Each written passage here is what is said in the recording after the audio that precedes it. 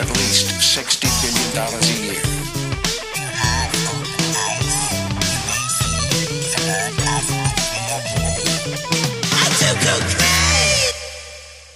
Hello and welcome to the Drinking Out of Cups podcast. Hello, everybody. We are phoning in today. It is Saturday, right? Yeah, sorry about the late posting. You know, life gets to you sometimes. Am I right, fellas? Yep. Yeah. True. Yep. I am Raven. I am here. I am talking into this microphone here. Somebody I've got call to the left of me. Micah Brandes, a.k.a. Hakeem, the science guy. Ooh. AKA Little Miss Addie, dude. Actually, yeah, a.k.a. Little No Science today. Yeah, True. no science. And then over in LA. What's up, guys? My name's Ryan. That was the Big Raven that you just heard introduce me. Yep. Hey, Big Raven. Yeah, Big Raven. What the Norwegian? Icelandic? No, Bird the god? Big Raven was from Scandinavia? no, it was like off the coast of Alaska somewhere, like whatever those like fucking islands are. Interesting. All right, yeah, that's me, Big Raven. What's going on? Hey, you know what? You know what we're talking about today, guys? We're talking about spiders. Did you know that? All things from funnel spiders to daddy long legs to even Spider-Man himself. You see, the world is covered in these silky, silky webs. Have you seen them? They're all over this room we're in right now. Oh, You yeah. see all these webs all around us? Yeah, This is dude. what we call the interwebs, right? So I know everyone clicked on this episode to learn about spiders. Did you know Black Widows are actually what created the dark web? Whoa, dude. No. What is the dark web? What are you This talking is a about? terrible joke, and I am fucking hitting the eject button. Today, we are talking about the dark web. And to be clear, this is not to be confused with the deep web, which is essentially anything on the internet that you cannot simply look up on Google. For instance, anything behind a paywall can technically be called the deep web. The dark web is a very interesting part of the internet that is not accessible by normal means and cannot be reached through regular search engines or browsers. Sounds confusing already? You are not alone. The dark web is shrouded in secrecy by design and for good reason. Well, more so for a bad reason. The dark web is a hidden part of the internet that hosts the majority of the internet's more sinister websites, message boards, and marketplaces, though I want to be very clear and say that that is not all that it hosts.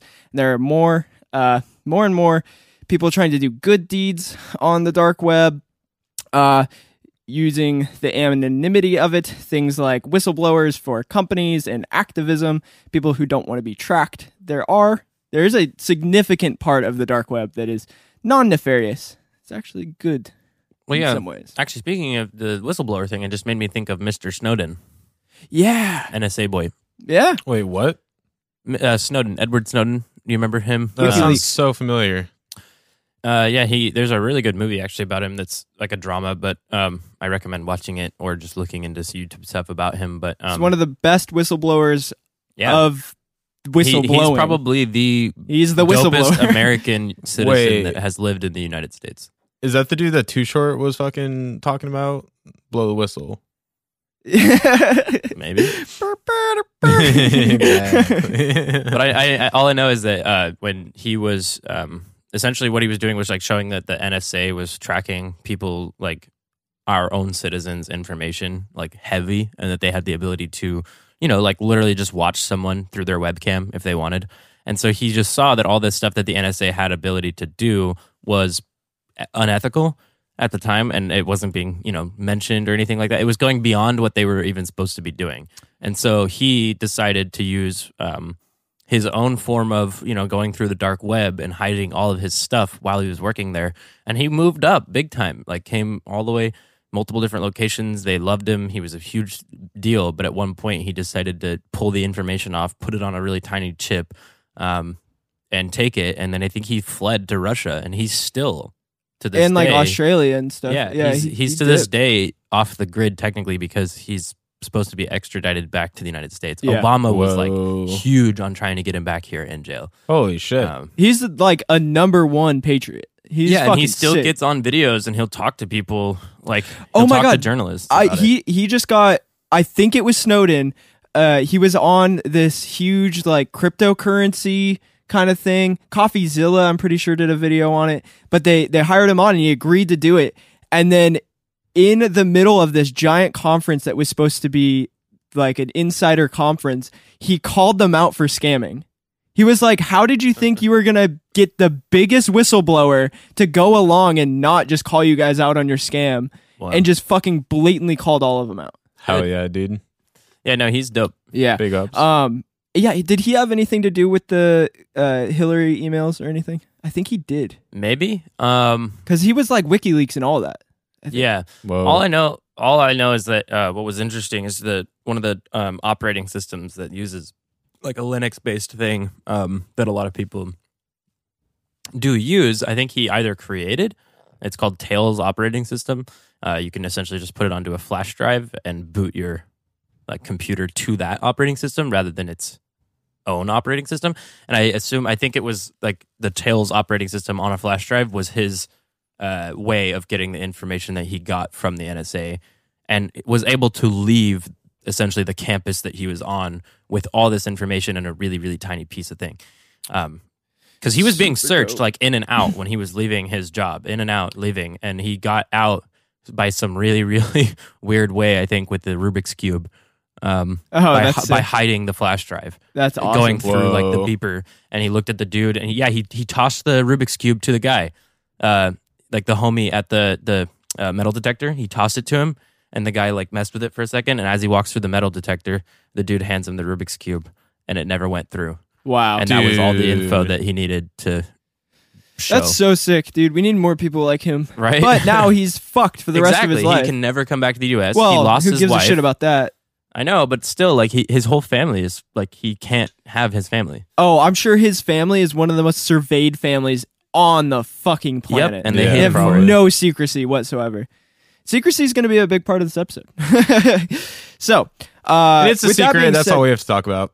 Yeah, with that being said, all that, and I want to talk a little bit more about the history of the internet, how the internet works, how all these things can be hidden or out in the open, and why privacy is important. But before I go into the history and details of things like that, I want to say a little bit about the dark web, just some statistics, just to put it into view, the dark web. So in total, the dark web is believed to account for only 6% of the internet as a whole. But with how large the internet is, you can begin to get an image in your head of how large the dark web really is. To me, 6% is a staggering number because you have to think about it. The internet is every single thing from even companies' personal emails, like websites that are proprietary for just a company on its own. I don't know, web-based, just clock in, clock out. Well, kind of even if you services. just thought of it in bytes, like data-wise, the amount that the internet has, bytes, in a whole, is huge. It's insane. Yeah. It's hard to think of. To Yeah, think there's a of lot of 6% of that. Yeah, It's terabytes and terabytes worth of Oh, data. it's petabytes. It's there you go. It's more petabyte, but like hundreds of thousands, if not millions of petabytes. And that's what companies right now are trying to work on. We're going into a storage crisis where we are going to run out of physical space to hold the world's information. So there's companies out there that are trying to find ways to minimize the physical storage, which is really cool. Maybe we'll talk about it more in the future because Micah and I know a little bit about it. But so with how insanely large the internet is, 6% is a very, very big amount. Yeah, real quick, I just want to add this as well. I read this on multiple sources, and it's a fucking wild thing to me, but I don't know how much I even believe it, even though I read it on multiple sources. But it said they're saying that the deep web, which you mentioned, is anything that's like kind of behind a paywall that you can't reach through, And Google on Chrome. .com specifically. is the Right. deep web.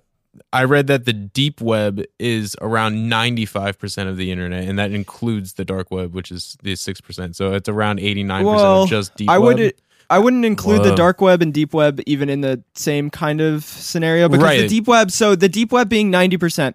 So that makes sense. So those are all the things that are going to be proprietary files, systems. Well, like you said, even emails. even emails are is gonna be deep web. deep. Right. Because it's only obtainable by certain people. So the general internet only takes up a small portion of the internet. Yeah, it's 'Cause like think about it, you have 10%. Oh yeah. So sorry. yeah, 4%. very even smaller than the dark web. Yeah, Like, no, exactly. Yeah. Which Which is fucking crazy. also, the dark web could potentially have its own kind of deep web style services where you have to have a login or Well, it a does paywall. because or- if a marketplace, if someone has a marketplace that they can go onto, they have to create an account. yeah, so that's a deep web within the dark web. So it's all very confusing, but no. all So pipes. yeah. So with that being said, a study. So with it being 6% of the internet, and I'll explain what the internet is here in a minute. A study done in 2015 by the University of Kent found that around 40% of websites found on the dark web had nothing to do with crime and were in no way illegal. So that's pretty good, right? 40% of the dark web, totally chill. And this means like dark web meaning not .com. Onion. .onion. Like dark web. Like you Well- need a special browser to get to it. And not all of it is referring to .onion. There are others like ways you can get to the dark web without using an onion address.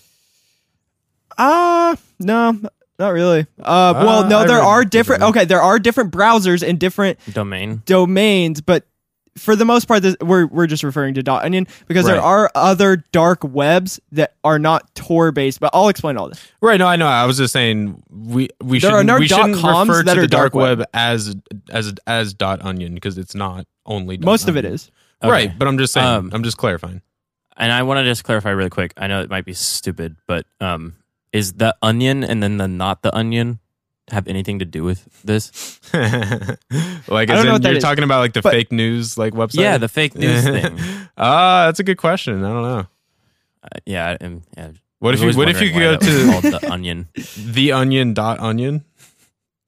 Wow. So Let's try it. probably can.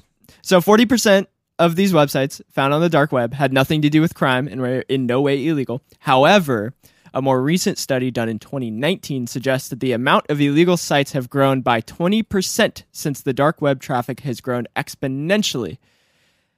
So that brings it up to 60% illegal sites on the dark web. So it's becoming more and more of just, well, and that was in 2019. So it could be more than that by a lot because information is growing on these things. More people are gaining access to them.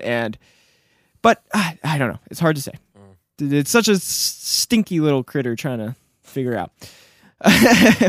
Okay, so I want to explain how it works and a little bit about the history of the dark net and the internet in general, just to help everyone better understand how, like, what we're talking about. It'll clarify a little bit of the questions we just had. I do like how you had to say earlier. So I am going to explain a little bit like how the internet works.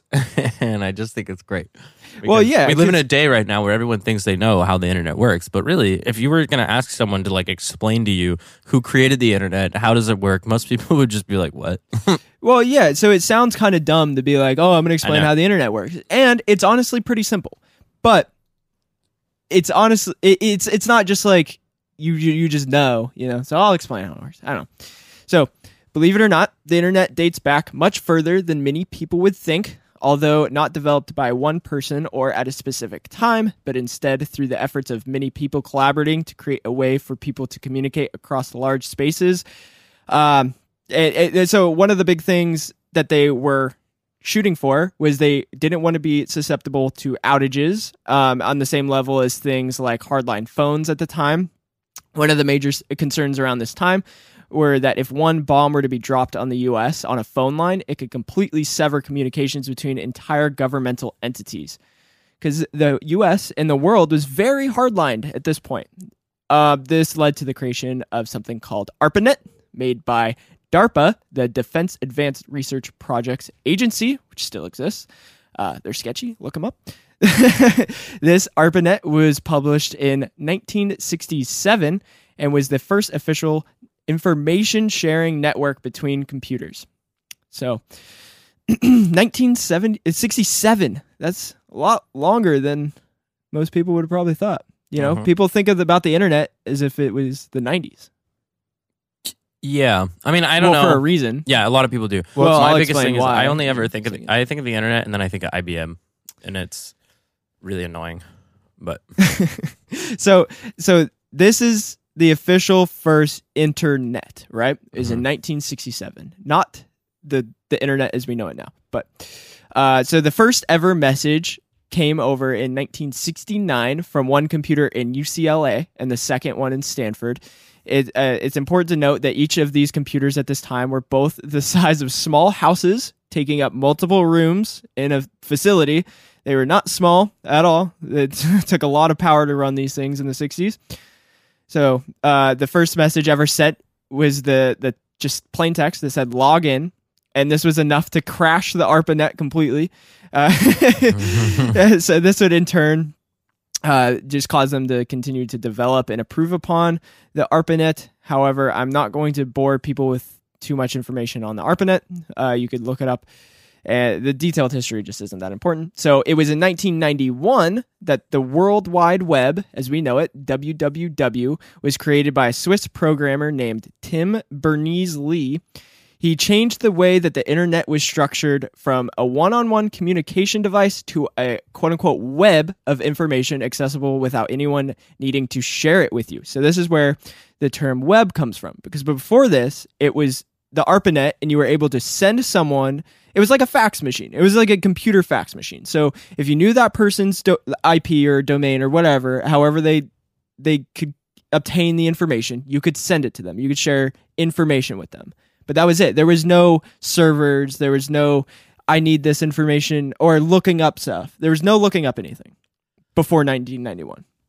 Right. So, because that was when, and then like a lot of people, I was going to say earlier before we got onto this that a lot of the people think of the internet in the 90s and like 2000s because that's when it really became available to like the public. well, it was available to the public before, but not in a way that computers were fucking expensive, right? Yeah.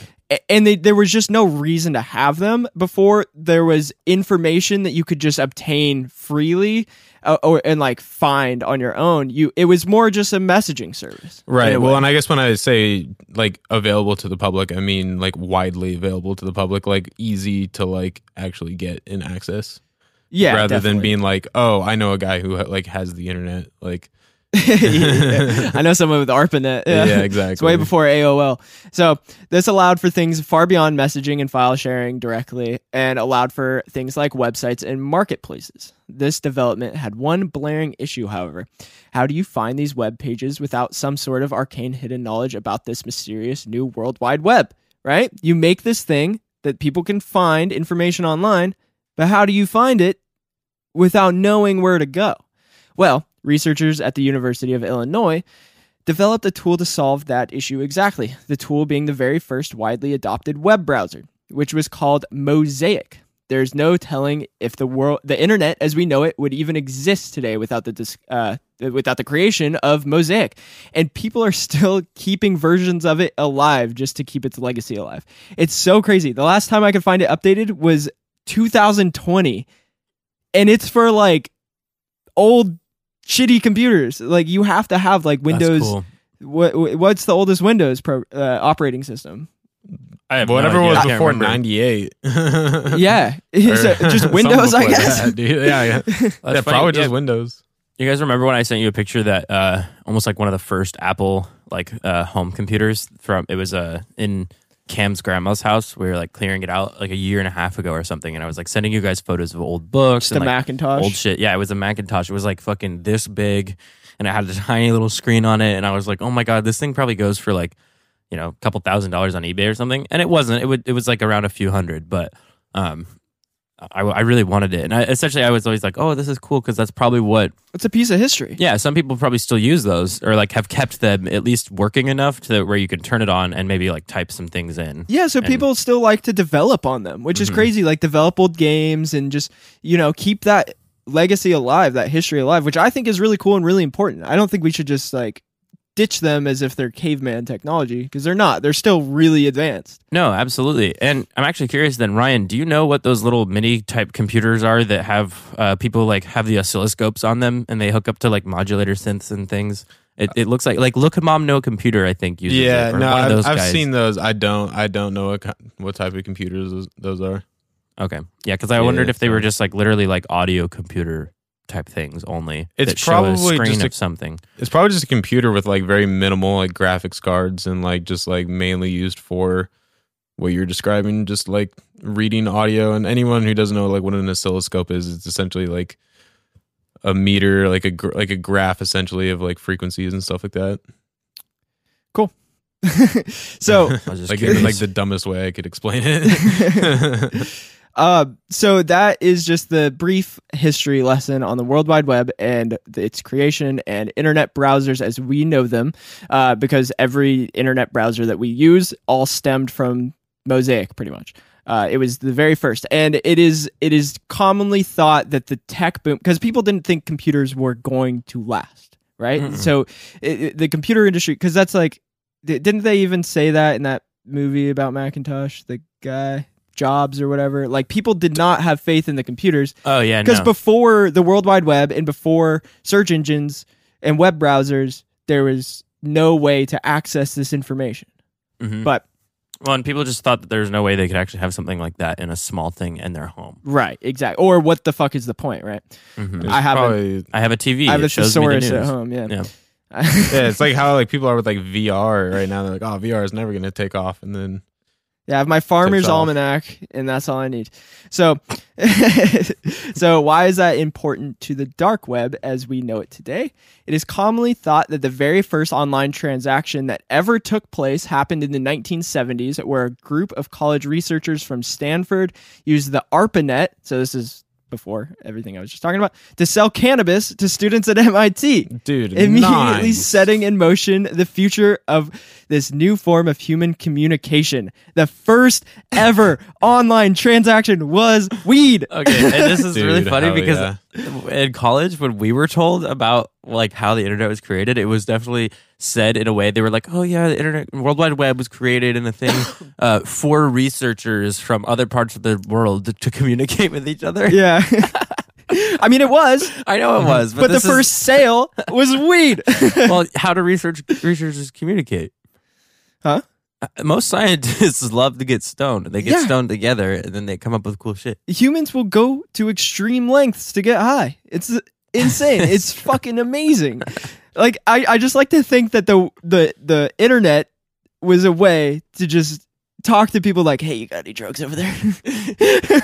Well, it's You funny guys got that because good It's bud? literally the Stanford students in California being like, "Hey, you kids in Boston, you ain't got shit. Yeah. I'm gonna send you some Cali OG." Yeah, y'all don't know Yeah. shit about sticky I just, Kush. dude, I just want that. I want that dialogue so bad. Right. I want the transcript so bad. He sends log in. He sends back weed. Got nugs. just literally the fucking just the most simplest conversation. That's hilarious. Yeah. So that was in the 70s, guys. So this is Yeah. before common internet as we know in the 90s. So as the internet grew from the 90s, everything at first, for the most part, was very public, meaning that if you knew the domain of a website or had means to look it up through a search engine, and your country didn't have any kind of censorship over those websites, it was as simple as typing in the URL into your Windows 98 computer and pushing go. This did not stop illegal websites and marketplaces from showing up online, but certainly this form of illegal activity had many security risks for all involved, leading people to creating something called Freenet. This was a new, decentralized, encrypted peer-to-peer network, and probably one of the first dark nets. So this is a dark net. Sorry, there's so many different. Yeah. There's dark net, dark webs, deep web.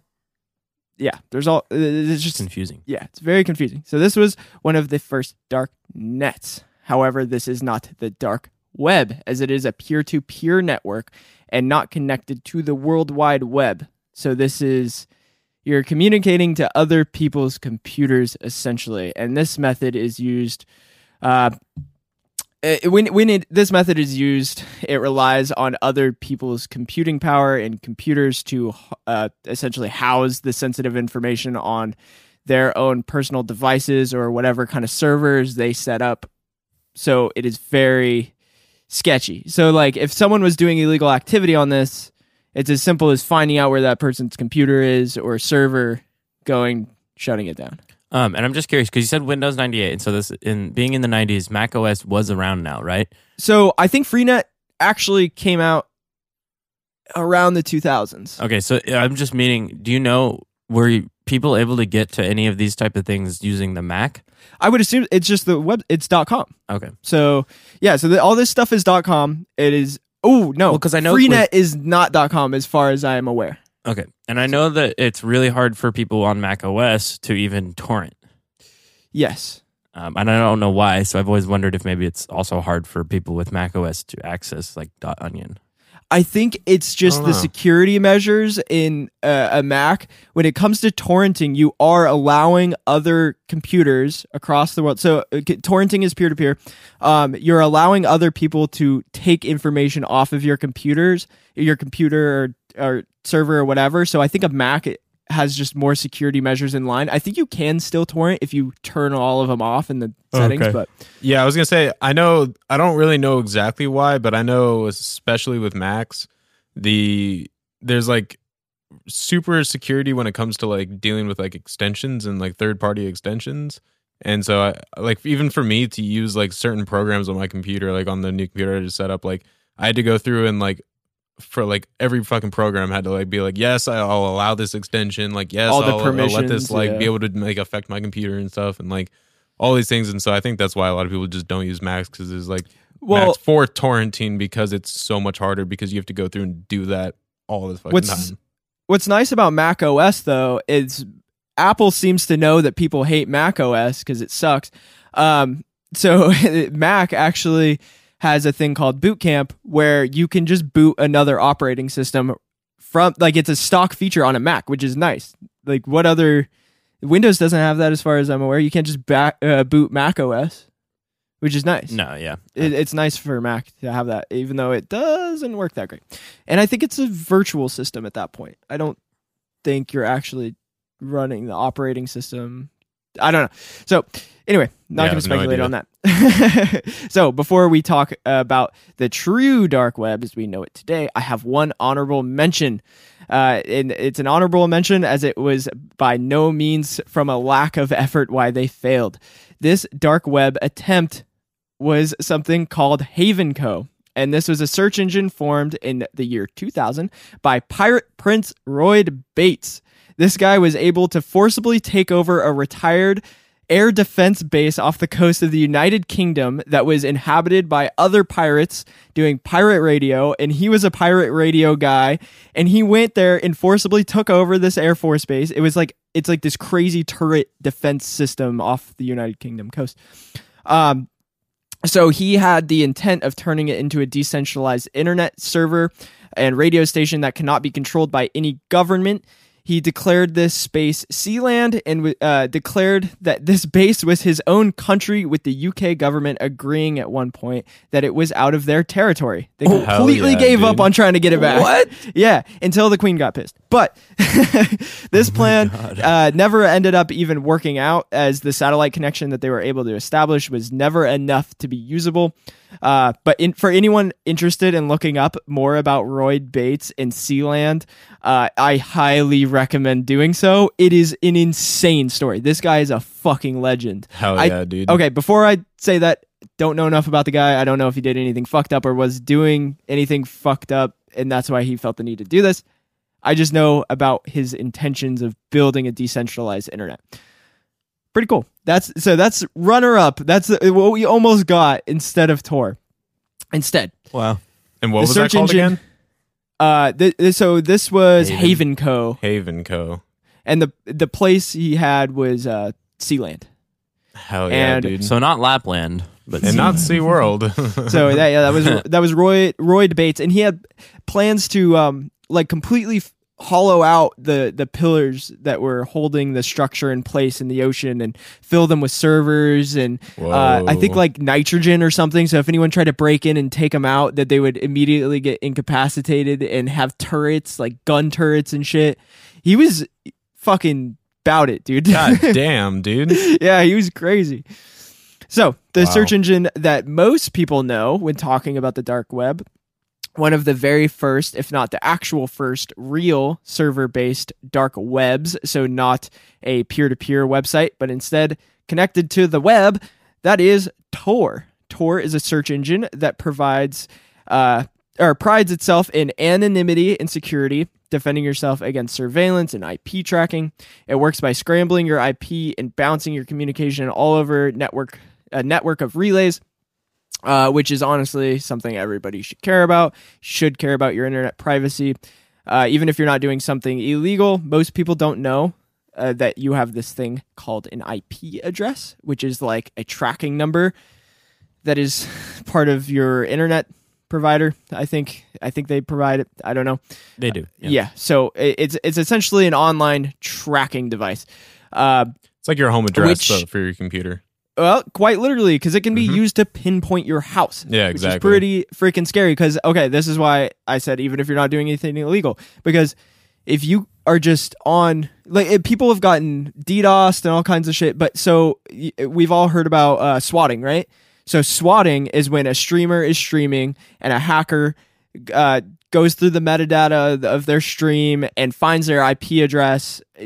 Streamers should be using VPNs and stuff like that when streaming, because what a person can do that doesn't like the streamer is find their IP address, locate their house, pinpoint their exact address through the internet provider, and essentially call in a SWAT team and be like, hey, this guy is in this house with a gun. He's holding hostages. And then people have been killed this way just because angry Yikes. children, because children can figure this out. It's not hard. I don't want to say that, but it's scary how easy it is. And it's very dangerous, and it's fucking insane that people do it. And I also think very illegal to do that. it's not fucking funny at all. Yeah, no, it's actually very illegal. I want to specify that. Oh yeah. I think just using someone's IP address for anything nefarious is illegal. Yeah. But so yeah, it's super scary. Know that you have a thing that's called an IP address, and a VPN, what a VPN actually does is it takes your IP address and it will put it in a completely different country. So that's why all these VPN companies are like, is there something restricted in your country? Is because each country has designated IP, and if your country, say, online gambling is illegal in the United States. So people will have an IP that goes to Mexico or another country where online gambling is legal, and they're able to online gamble. And most of that is done with cryptocurrency. But yeah, just know you should be worried about your privacy, even if you're not doing anything sketch, because there are nefarious people out there looking to do bad things. One way you can do a really cool thing you can do online, if same thing is like typing into Google, what's my internet speed, it'll actually pop up your IP address as well. But you can also look up what's my IP address, and it'll pop up immediately on Google. So Yeah. when you're on Tor, once you open up Tor or a VPN, if you go to a browser and you type what's my IP address, you'll actually see it be completely different. A lot of the time it'll be somewhere in like, Kazakhstan or just in the middle of fucking nowhere. Which is That's essentially fucking just dope. a VPN. No, yeah, exactly. But it's just cool that you can actually check to make sure. Yeah. You can look on Google, see yours, and then you can go on to Tor, type the same thing, what's my IP address, and it'll be different. Which I want to clarify too, that a lot of VPN companies have been outed for being not good. Most of them Yeah. will sell your information if So it doesn't even matter. If you're ever looked at for anything by law enforcement, Yeah. they do Because they're sell. still tracking you. So you're not easily, it's not as easy for like a hacker to track down your IP, your original IP, but the company itself is still tracking you. So Yeah. be I know, be which is worried- super weary sketch. of that. I always hear like people like on podcasts like giving like talking about their sponsor or whatever, and like people using like, and I don't know if this is a good company or not, but they talk about like ExpressVPN and stuff. They're like, Oh, dude, this they're episode like- is actually sponsored by PPN, dude. well, I was just gonna say, just because like ExpressVPN, like people are always like on podcasts talking about it and stuff, and they're always like, oh yeah, like if you want to watch Netflix or whatever, but like you're really into anime or something, and like you want to watch like Japanese anime or something like that, like you can use Because ExpressVPN it's got the real to tentacle like porn. make yourself like be in Japan or whatever, so you can watch like all their shows and shit. Yeah, I think Canada is a popular one. for Yeah. something. Yeah, I don't know. Every country has its own laws of the random shit that they block. Yeah, so that's a good thing to note too. Is if you didn't know, your country blocks a lot of shit that's on the internet. Especially if you live in China. You probably can't even listen to this podcast if you live in China. Probably not. Spotify? No, they're not owned by Google. No, I think I don't know who owns Spotify here. If they're like own company. Oh, they're probably owned by Swedish. somebody. They're Swedish. It's a Swedish company. Ah. But I still don't know. Maybe Spotify's banned in China. I don't know. But if I don't not, know. hey, what's up, Chinese listeners? What's going on, guys? True. So, You know, I can just Um, look it up. See if we have any Chinese listeners. So, ironically, Tor was originally created by the U.S. government, and boy, oh boy, do they probably regret that. Or maybe not. Maybe they've had a hand in all of this. Who's to say? There's a lot of speculation, actually, on Tor-based websites like .onions and stuff. Micah knows a little bit more about this, but just the weird U.S. governmental conspiracies when it comes to the dark web goes deep, especially due to the fact that they created Tor. Yeah, we don't have any Chinese listeners, so that leads me to believe that you cannot listen to Spotify, or you just can't listen to this podcast if you live in China. Dang. So sorry, y'all. Wait, what? Sad. We speculate that Spotify might be illegal in China. I guess I could just look that Or up banned, too. I guess. So, yeah, I was just saying that I think that the U.S. government might have a hand in why Tor got Dude, so big. sketch. I just typed, is Spotify banned? And then it came up with in China. I mean, it's probably a common question. Yeah, it is blocked in China. Damn. Whoa. Big sad, dude. I mean, we don't have any Chinese listeners. No, because it's blocked in China. What about Apple? Apple Podcasts? I don't know. I'll do some I research. feel like podcasts in general are probably banned. I was going to say, any sort of free thinking is probably... Free information. Yeah. Yeah. I hate to say that. I'm sorry. So this governmental made Tor, this new way of bouncing your searches through an encrypted maze of servers and computers, coupled with the growing popularity of the easy yet also somehow impossible to track cryptocurrencies emerging, such as Bitcoin, was a perfect firestorm for illegal marketplaces that to take advantage of being very accessible and also pretty much for the most part completely secure to being tracked through their IPs. These sites, like I said, aren't ones that most people know about, like .com websites, such as Pirate Bay. So Pirate Bay is something that most of our listeners have probably heard about, I would imagine. This is a .com website. This would be... I don't even know if this would be deep web. No, it's not. No. Ah, wow. It's so weird. Because it's something that you can just type Google Pirate Bay and bam, you'll find the right one. Yeah, and so this is essentially a peer-to-peer torrenting website that relies on other people's computers as download points, just like that Freenet earlier. The websites that are found on Tor that are the very hidden ones are usually a seemingly random string of letters and numbers followed by, instead of .com, things like .onion, and there are other ones, newer ones popping up all the time. .onion and Tor are not the only dark web browsers, as Ryan was saying earlier. This is just the most common one. Domain number. Yeah. Domain, Did you say why Tor has .onion at the end? Like, what did you mention that it stands for the No. onion router? No.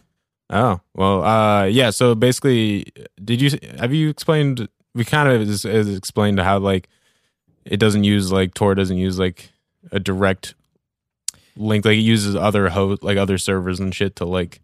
Yeah, that's what I go just through. said. Yeah. Okay. So they call that like either the garlic layer or the onion layer.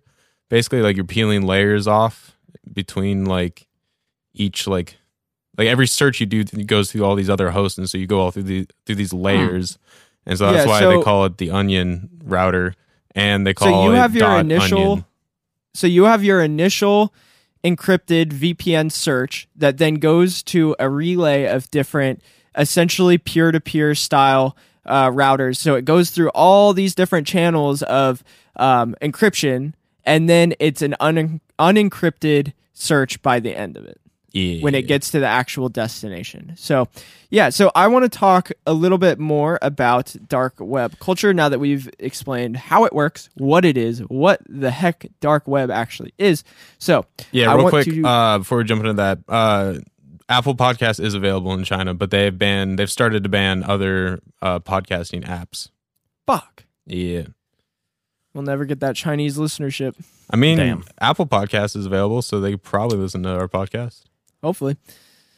Cool. Yeah. Well, let's jump into talking about some of the dark web culture now that we know how it all works.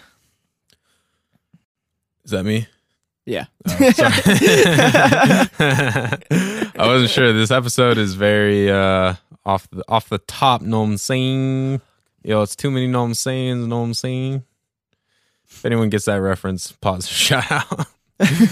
I mean, I just now that we've talked about like Tor a little bit and stuff, it kind of goes perfectly into some of the other culture, which is sure a lot of people have heard of it. Silk Road is a website that was created on the Tor browser, and some people may have heard of it, some people may not know what it is, and if This you is do the know most what it is, famous marketplace ever. yeah, exactly. Well, not the internet one. So Yeah. actually, There's a trade line. speaking of that, when was the first time you guys heard Silk Road? Like 2010. Whoa. Middle Yeah, school? High school. Well, wait. No, I'm just kidding. No, that was a random number I threw out. I I was know gonna say, I it was wasn't like, invented that's not then. Wow. 2004. I probably heard of Silk Road late high school. Like I think I was a senior when I started learning about Silk Road, which Yeah, I was heard about basically it. when the dude got busted, essentially. Mm-hmm. Yeah, I think I Spoiler heard about alert. it. I think a lot of people know about that Well, guy. Well, I don't know. Maybe they've heard Silk Road, but don't know the history behind it. The history is really interesting. True, but it was Yeah. a huge thing that was actually like on the news, like all news sources for a while. Yeah, it's crazy. All this stuff, you have to be actively a part of it to know when the new stuff comes out, pops out. Like you have to be really on your shit. You can't just come into this stuff late. By the time most people hear about it, it's because it got shut down. yeah, exactly. Yep. So, anyway, Silk Road is a website that was created in 2011 by a dude named Ross Ulbricht. And he is from Austin, Texas, and was going to school to be a physicist. And then basically was always talking about having like free thought and being able to like take whatever drugs you want, and like the government shouldn't be controlling any of that shit, and just a general around free thinker. And so True patriot. What's up? True patriot. Yeah, true. And true. And so anyway, he basically started to he came up with this idea of just like, okay, like what if you could buy like drugs or essentially whatever you want on an online marketplace and get it shipped to your house. And so he started developing this website called what he called Silk Road. To essentially, mostly he made it for like buying and selling drugs, but you could essentially buy whatever you wanted on there, minus a few things but most of it was like weapons, identities, credit cards. You could fucking like find hitmen. You could find hackers to basically like hack into any of your shit, or like you could buy like security spy like software and stuff to like spy on people and stuff like that. And you could even buy body parts like kidneys and stuff if you're on a waiting list to get medical any sort of like medical body like procedure of like, oh, I need a new liver, I need a new kidney or whatever, and you're on this list and they're like, oh, you may not even have enough time to live before you get to like your place in line. Then you could buy it off of Silk Road and essentially have someone, I don't even know what you'd do at that point if you bought it off Silk Road. Would you just go back to the same doctor and be like, yo, I found this kidney, dude? It's in like a little like lunchbox. Yeah, dude, exactly. And he was like, where the fuck did you get that? It's like, dude, it was on the street. You just show up to like a veterinarian. You're like, yo, I need your help. Yo, dude, Like my in the dog. movies. Yeah, so I Yeah, don't, so this was a .onion site too. exactly. Yeah, because anything through Tor is .onion. Yeah, I just wanted to specify. No, of course, right. So anyway, but it was mostly used for drugs and was even dubbed the Amazon for drugs. And I'm not talking about the rainforest, I'm talking about the company. Basically you could buy drugs and you could have them shipped to your house, just like how Amazon is. You buy anything off Amazon and have it shipped to your house, except for drugs. So yeah, Silk Road. Dude. Well, not necessarily, because as we That's a saw good in our point, DXM episode, you can buy RoboTabs off. True. Can you buy? I think you buy alcohol off of Amazon too, right? Yeah, like Amazon know. Fresh. Yeah. So, and he named it the Silk Road because the Silk Road was like the most trafficked trade route pretty much ever. Yeah. It was like through Europe Yeah. Well, yeah, not just Europe, but Asia. and Asia. Yeah, it Yes. spread across all of that and was the But not highest. Timbuktu. What's up? Not Timbuktu, though. Where is Timbuktu? Is that a real place? It's Morocco-ish, I think. Whoa. Or like North Africa somewhere. It's somewhere around that Mediterranean. Mediterranean. Oh my gosh. That meditation place, dude. Yeah, the meditation station. Did you know parts of the Silk Road still survived in the form of paved highways Oh, I have heard that. Yeah. connecting Whoa. Pakistan and Uyghur? I have no idea where that is. Yeah, I me don't know. neither. Yeah, but Timbuktu was another one. It was a huge like trading place. Like it was like a port, I think, or somewhere. But it was like a huge Oh. place for trading Also, of silks. And I all. said Europe, but it was mostly the Middle East and Asia. Yeah. so. Maybe it did go through Timbuktu. Maybe. Dude, you're just shouting out false facts. Come on. Well, I mean, I don't know. I was saying it might not because you said Europe and Asia, so I was like, oh, it must not go through Timbuktu. But Timbuktu was a huge trading place for those times for Oh. like silks, gold. You know, I don't know. I remember learning about this in high school or something. If you don't stop spreading misinformation, I'm going to send you back to Timbuktu. Timbuktu, and I love those Timbuktu backpacks from SF. Have you seen those? No. They're so nice. They're like Hell yeah. bicycle backpacks, but Dude, nice. it's instead of Timbuktu with the TU at the end, it's Timbuktu, the number 2. sick. Oh, maybe we should get them to sponsor us. Hey, shout out Timbuktu backpacks. Timbuktu's in Western Africa. Okay. Yeah, I mean, that's like Morocco's like Western, northern. I mean, I was thinking North Africa, but Yeah. my bad. All right. Is Timbuktu a country? I think it's a town. But City. what country is it in? Let's keep going on the dark web. No, dude, Let's we get out- got to get to the bottom No, of we this, dude. don't. You just Come looked it on. up, dude. How did you not? Okay, I have it figure up. out- I have Okay, it so up. what I have country it is it in? Africa Yeah, fucking, you're so Timbuktu- smart. is a city in West African country of Mali. Dope. Molly? Mali. Hell yeah, dude. I'm gonna Off send the you. Molly, I'm going to Timbuktu. It was important as a trading post of the Trans-Saharan caravan route. All right, cool. We got all this stuff about Timbuktu. Let's go back to dark web Yeah. and So Silk Road. Let's go back to the Silk Road. We got off course a bit, guys. We got off the Silk Road. Accidentally ended up near Timbuktu. Yeah. Now let's go back. I hit the road, Jack. Now let's We're on our way let's back. actually not go back into Asia, but let's transcend into the internet realm where the new Silk Road. Okay. cyber zombies, dude. Yeah, sure. What? I don't like that actually, with even body parts being one of the things that are on there. What, zombies? Cyber zombies. Dude, Ugh. essentially anyone who's on TikTok is a cyber zombie. Yeah, dude. That's true. Yeah, dude. Anyway, so yeah, Silk Road. So mostly sold for drugs, and that was originally what he kind of like made it for.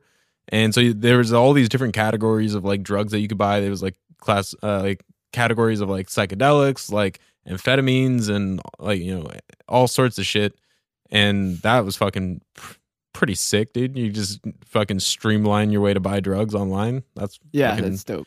pretty dope. So, and the cool thing about this website was that he basically, so the dude Ross Ulbricht, who started the website, set up like a review based system, so you could rate and review the seller and the buyer. And so this way you could like attempt to ensure the safety of anyone who was buying drugs. And so and if anyone like ripped somebody off or like sold them bunk drugs, like sold them something that wasn't actually like what they said it was, then they would get reported, and then people would just be like, okay, like don't buy drugs from this guy because he's like sus or whatever.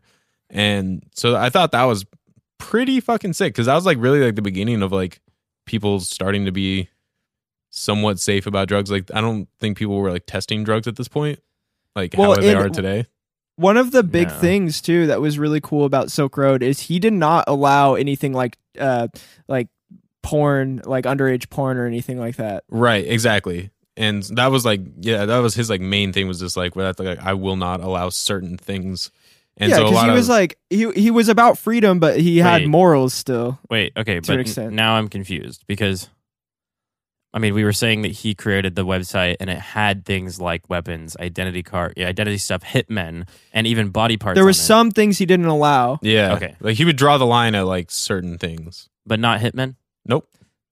And okay. you'll find out some more stuff about that cool. later, dude. I was just confused as far as, because I know that there was a Silk Road 2.0 at one point, so I don't know if at one point he switched to being more like just drugs only. No, or so whatever happened with that. Yeah, I'll explain all that towards the end of the Silk Road topic. Okay. So anyway, so even though he did start this review system, unfortunately 6 people did end up overdosing over the course of the entire lifespan of the website, which was from 2011 to 2013, which is not that many people. 6 people, only 6 people overdose out of all What the does fucking. What does that say about harm reduction and just safe substance use and safe marketplaces for people to acquire safe drugs, like the guy in Vancouver, Canada, who's trying to do that? Yeah. It just works. Exactly. Yeah. I mean, I also makes me wonder though how many of that. So 6 could be 6 that actually when the person died, they found out that this person purchased things online. Yeah, I'm sure there's But much more than it's that. pretty tough to it's very possible there was much more than that. Right. No, of course. But so let me kind of explain some of these things a little bit. So one of the main things on his about like his like whole like website and everything was to make sure people are getting what they're buying, and also not being able to get caught because of like what Raven explained with the Tor app. Browser,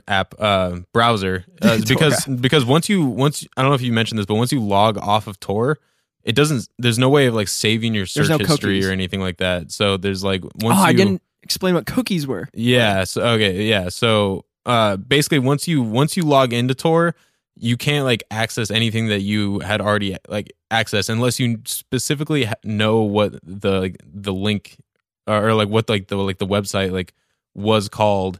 You can't like just go in and be like, oh, like I searched this yesterday, I'll find it again because I searched it yesterday. Like there's none of that.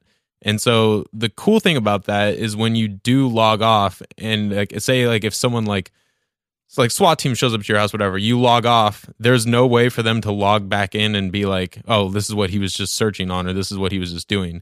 So that's kind of cool. So I assume what's up? With Tor, that is not true. What do you mean? They can absolutely they can open up your Tor and they can find stuff. That's part of why people use Tails. That's the operating system that when you boot the operating system to your system, it no longer uses Windows and now it uses Tails. And then when you pull that flash drive out, now there's never ever been any information on it. However, it is actually considered pretty weak operation security to just only use Tor to browse for and potentially purchase drugs off the internet or other things. Okay, Because that's the idea, is that someone actually could it's not going to be SWAT, it's going to be cyber professional type SWAT that will come and they will find that out. And that's part of there's metadata within everything. Yeah. And that's part of why, like Bitcoin used to be anonymous and it's not. Right. It is not even close to anonymous. And I think Tor at one point was very difficult for them. And the idea of it was that, yes, once you log off, it's incredibly difficult for anyone to find the information again. However, it is still possible. Yeah, I guess what I was trying to explain. I don't want to. Okay, go ahead. Sorry. Yeah, no, I guess what I was trying to explain is that I was saying that there's no like search history thing like tab that like Google Chrome or like any of these like Safari or other things that have. Like you can't, once you log out, when you log back in, when you open the Tor browser again after completely closing everything, it's not just going to pop up with like, these are your recent searches and shit like that. There's there's no like clear way of that being found out. Like, yeah, like nothing's impossible. Like they will find a way to like figure out all of this shit and all the stuff Also, you've been able to look at. But there's no like, it's not easy, I guess is what I was trying to say. Okay, cool. On Yeah, that Because nothing's note impossible. on that note of legality, there is nothing illegal about using Tor Right. and going on certain websites. I'm pretty sure there's not even anything illegal about browsing websites that sell drugs and things. It is once you purchase it, or there are certain things that are illegal to view even on the internet. Yes. So that is where there is a line. There's very hard lines of if you're looking at something that is illegal to look at. It's not illegal to look at a pile of weed if weed is illegal in your country, right? Right. But I mean, things like porn is illegal in a lot of places, and underage porn is illegal everywhere. So looking at things like that is illegal, but going on the Tor browser and just using it is not illegal as long as you are not looking at anything illegal.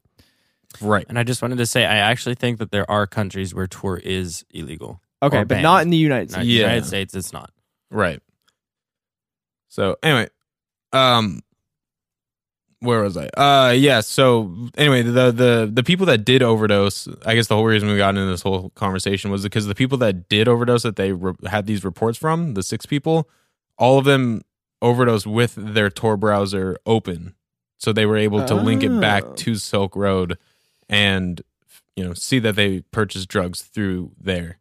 And so They're like mid writing the vendor That's a bad review. That's literally what I'm thinking. They're Yeah, like, bro, probably. this shit's fucking I'm bomb." literally overdosing right now. Yeah, so one of them was I don't know all of the overdoses what they're from, but I just want to mention a couple of them.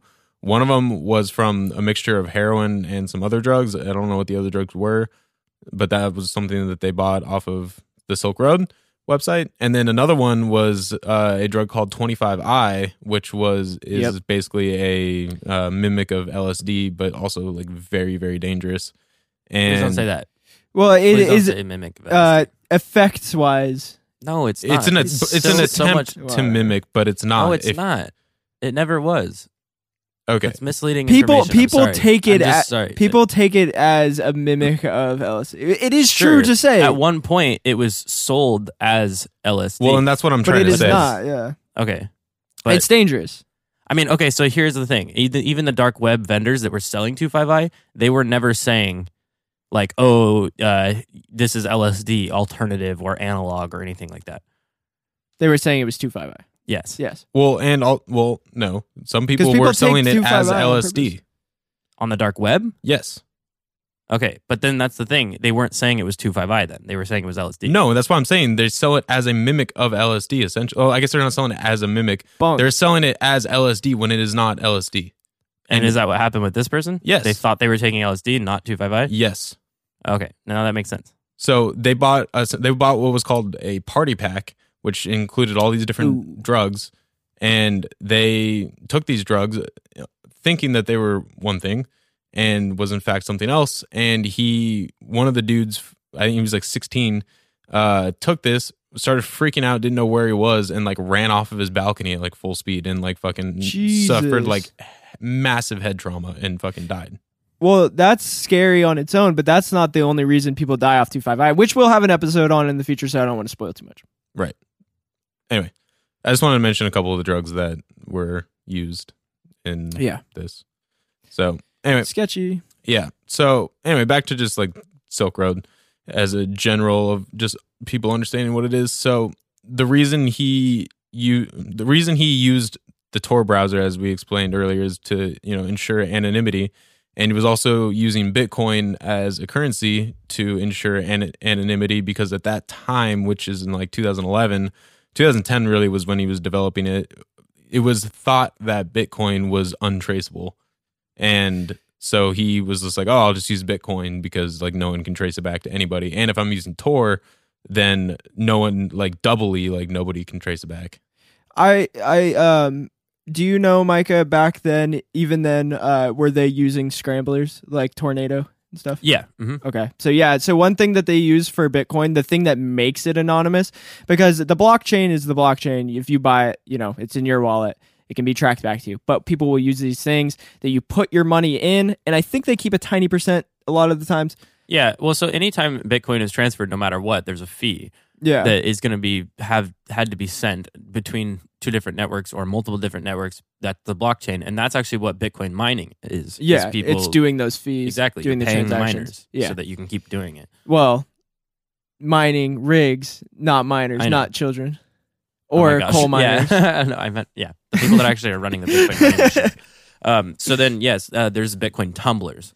Yeah, tumblers. Yeah. Yes, which is essentially like a I think one was called Bitnado. It got taken down because I think like 99% of the transactions were for something illegal. Yeah. Yeah, but they're it's all- smart because in a way it's someone that's buying Bitcoin and then maybe using localbitcoin.com or whatever, and they will send their Bitcoin to something else that is going to then essentially, it's like a money laundering type thing. That's 100% all it is. Yeah, It's what it is. yeah, They so it send just you makes it back untraceable. random numbers, Mhm. pretty much. If it works. Yeah. Well, and that's actually the other thing. A lot of the times with this stuff, people they were spending much more money than they would normally have spent on drugs or weapons, just to on the do it street in the black securely. market. Yeah, Um, because of the fees. yeah, and because definitely. the value of the Bitcoin was changing. Right. all the time. Right. But the one thing that was supposed to be guaranteed was the quality of the items you were getting. Correct. Yes. And also supposedly being completely anonymous rather than buying it on the yeah. street from somebody and being like, oh, like some gun dealer or whatever that you bought a gun from on the street illegally, and then they get arrested and they're like, oh, like I sold a Who's gun that to guy? so and so and so and so or whatever, and then you getting fucking fucked for it. Yeah. So And now, so I'm actually curious. Then, did Silk Road have the escrow as well? what do you system? mean?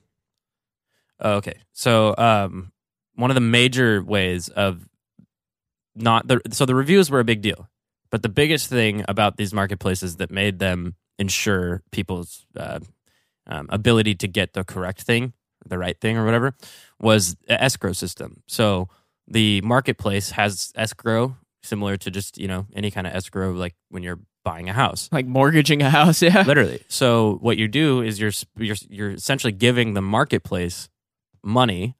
The marketplace holds onto that money, and then the person that's selling the product sends you your product, and they do not receive their money from the marketplace, which is your money, until you make the review. And that is the whole system. So they Interesting. don't get their funds released to them until you say, I confirm I got what I wanted or paid for. You make your review, and then you say release funds, and then it gives them their money. So if some you, vendors if you ended up, don't release the funds, then does your wallet just get blocked? yeah, But then you one- could just make a new wallet. well, that's why there's also buyer reviews. So the seller would okay. end up reviewing you and saying this guy didn't pay me, and then at one point you would not be able to ever buy again with that account and then at one point marketplaces started to make it to where people had to already essentially use an old PGP key for themselves to show that they have been someone who's purchased before in the past. So essentially there was marketplaces that were like VIP, like you wouldn't have ever been able to even use them without, like you couldn't have just started out with that marketplace. They needed you to have already had some You background. got to work that trust. Exactly. Yeah. And it's almost, It's similar to street dealing. exactly. But I mean, I think the escrow thing actually is the bigger part. It trumps the reviews because it was this ability for the marketplace to actually hold on to the money. And this is where, at one point, I'll mention the crazy shit that happened with that. All I was curious was that if Silk Road had it, I assume they did. Well, so the thing that Silk Road had, from what I understand, was not necessarily that type of escrow thing. It was more or less, like, from what I understand from people explaining it, and this also could be inaccurate because it's just people explaining it, and I never actually witnessed it myself. But you basically had to, like, these funds got put into like a mutual space, like server, I guess, or something. And then each party would have to then sign off on that and be like, okay, like, yes, this is the deal. That's exactly what Micah just explained. Yeah, so Right, it is. but no, and but I it- looked it up. But It is escrow. okay, but no one explained it like exactly, like saying, oh, like it is based off of the review. Like I have to leave a review to get my money. No one explained it like that. So that's the actually only don't reason. have That's to why leave a I don't review. know. You just have to accept that you got the So some people could just not goods. write a review, but then it's bad for them as well because then the seller is going to be upset and they're going to mark them as like you didn't give me a review. Like they still my accepted the money. They still accepted the goods, and that person got their money, but they didn't write a review. The reviews don't really matter in this scenario. It's just the escrow system did exist on Silk Road. And what I was trying to mention is just that the escrow system trumps the review system because the escrow system essentially makes it to where the buyer has the power. The buyer is the one that's saying, you either gave me my stuff on the correct time or not. Because people are paying for shipping as well. And so then if the stuff does not come in time, then they can essentially say this vendor fucked up and the vendor loses that credibility now. And that loses, if the vendor fucks up with escrow, essentially not giving the people their stuff on time and not giving them the amount that they were supposed to give them or sell them or whatever, then they could lose their entire job as a vendor. Right. And the reviews would obviously end up showing that. But I guess what was cool about this was I assume he actually probably, Ross Ulbricht, because I did look it up to make sure that Silk Road was using escrow, and they were. He essentially probably came up with that idea because he wanted this to be something where people could always effectively get the thing that they wanted or they purchased. And I thought that was just really smart and cool and kind of funny in a way that there was a marketplaces with drugs and weapons, all these illegal items that was using escrow because it's this whole like. Cool. You don't do that in the world. Like if you're buying drugs, you don't just hand your drugs to one guy and say, "Hey, until your other dude get." I mean, maybe I guess there's middlemen like that, but there's forms of that on the street, I would say. But but it's not as much of a reliable manner. No, and that's actually part of why for a while there was people that were saying that using Silk Road was safer than buying drugs on the street. Which totally makes sense. Yeah, you look at how many actual overdoses that they were able to link back to Silk Road, being 6 people out of the entire 2 years and over 1 billion transactions. Yeah.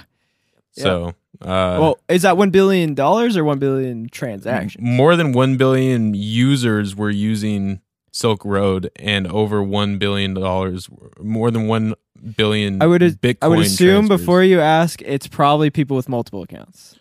Yeah, because I was going to say the last thing that I just watched today said that Silk Road was something like 10,000 users. It was really small.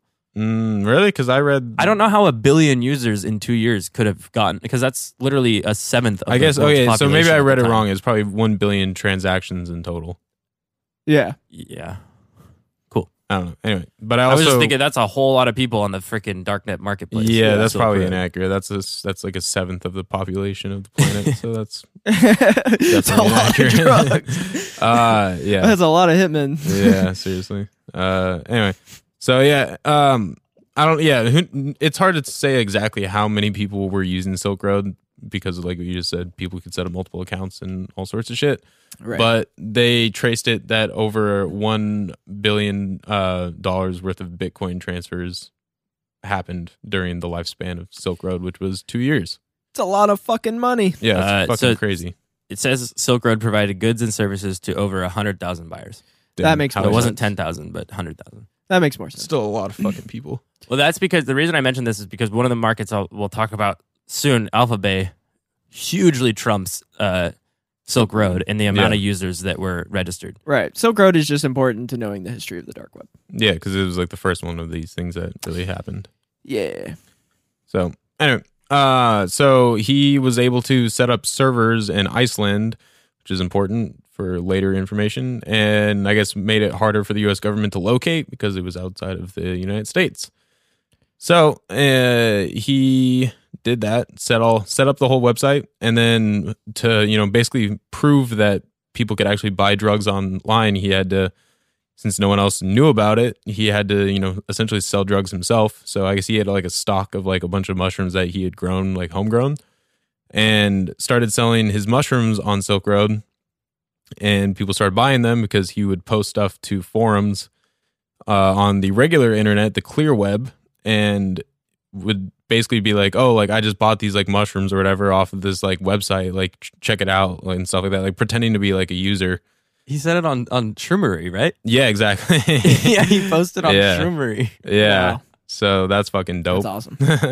And fucking I'm pretty sure he stupid. used his like real name in those posts and stuff too. Which Yeah. is fucking Dude, it's crazy. crazy. There's literally clips. You could probably find the Shroomery post. Probably. Yeah. He was, probably just on Internet Archive. Yeah, because I've Yeah. seen YouTubers show clips of it. Well, because as we've talked about, you could find anything that's been deleted on the internet on Internet Archive, pretty much. No, yeah. So that's what's crazy. He was so freaking smart, but he only got smarter and smarter, but started kind of naive because you don't go into this thinking like I should have been the most private, secure person my entire life up to this. You're just living your entire life, and then you're like, oh, I want to start doing this. Yeah. So Exactly. you can't cover your tracks that you already laid. Right. Yeah. So he started promoting on all these different forums using his own personal email and his own fucking name and shit. And then he eventually, like after a little bit, started using like fake names and stuff. Which one of them was Frosty. And so yeah, he kind of ended up figuring out. He was like, oh, I fucking Frosty the Mushman. exactly. So yeah, he basically just figured out quickly. He's like, oh shit, I probably shouldn't be using my own name and stuff. Yeah. And also another thing that I forgot to mention that's important in this whole thing is he coded the entire website like by himself because he didn't trust anyone at the time to be able to help him and stuff because his obvious is extremely illegal. And so Yeah. he fucking coded everything by himself, did literally everything at the making of this website by himself, which is pretty fucking impressive. Yeah, So. definitely. Yeah. So anyway, so once he got it up and running, people started to catch on about it. And within a year, it fucking exploded. And there was like, he ended up calling somebody to like do an article on it. And I don't remember what the like company was that did an article on it. It was like Gawker or something like that. I think that's what it was. And anyway, they wrote an I've article. only ever been on Gucker.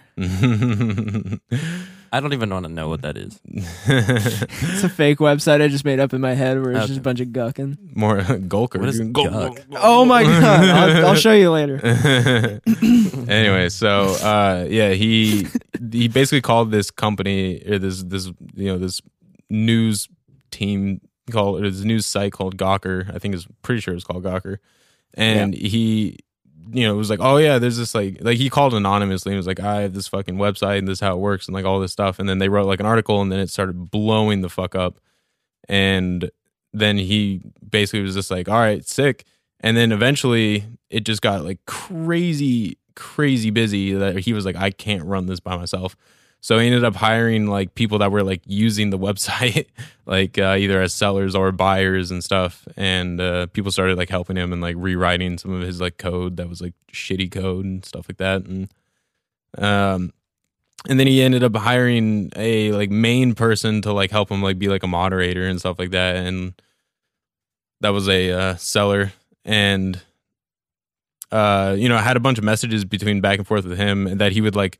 He was using admin as a name, and then like was like eventually they were like, So oh, smart. like, you should probably just like change that and like make it like a specific like an actual name or whatever. And so I guess they were both like really big fans of like The Princess Bride, which Raven, I know you're a big fan of The Princess Bride. Dude, I'm waiting for it. Dread Pirate Roberts, dude. Woo! Dude, that's so fucking sick. That is so cool, dude. He's the fucking goat for that one. That Yeah, is it's just pretty like, sick.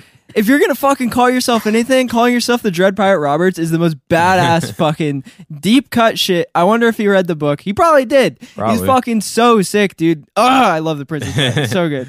Yeah, and so the cool thing about that is one of the things that he tried to say later on is that he sold the company to somebody and essentially just passed on the name of Dread Pirate Roberts, which I guess Do you is like a think- thing do you think in he The said- Princess Bride. Do you think he said "as you wish" Probably. I don't know. I've never seen The as he Princess passed Bride. it on?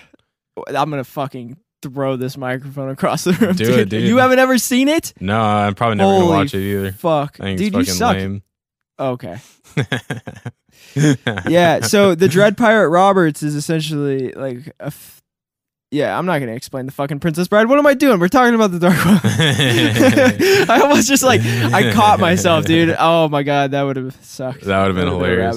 No, I mean, essentially, like, the reason he started calling himself Dread Pirate Roberts, because I guess the guy in the Princess Bride, Dread Pirate Roberts, was like, he would like pass on the name, like, to other people. Yeah, there was and not shit. one of them. Yeah, exactly. And so that's like why he used that, is so like almost as like a safety net. Like he thought of like he could just use that and be like, oh, it wasn't me. Like it was Dread Pirate Roberts. Which It's is just so a fucking... fucking stupid if you Yeah. think about it, Oh, because you just absolutely. watch the movie and you're like, oh, it's clearly not one guy. like he's probably clearly using that pseudonym because it's not one guy and he's gonna pass it on to the next Dread Pirate Roberts. Like, Yeah. that's just so dumb. So it's not throwing off the trail of the fucking authorities at all. They're like, No. oh, it's probably not the original guy. Yeah. So yeah, I don't know. Yeah. Anyway, yeah, and then of course, with everybody catching attention of this website, obviously the government was bound to find out about it eventually, and so they started building a case on Silk Road and trying to figure out who the person was that started all of it and is behind all of this. And It was Wesley. I don't It was my Wesley. Is that from Princess Bride? Yes, dude. Come on. Dude, I told you I've never Wait, seen. did you think he was Princess gonna Bride. just watch it and like fucking come back? Yeah, Come in here, let's later take a and be pause like- really quick. and have all the references in his head? Let's take a pause really quick. And we're back. Yeah, guys, I just Dude, I'm watched gonna Princess take your Bride. It ass to the fucking sucks. fire. I'm gonna take your ass to the fire swamp, dude.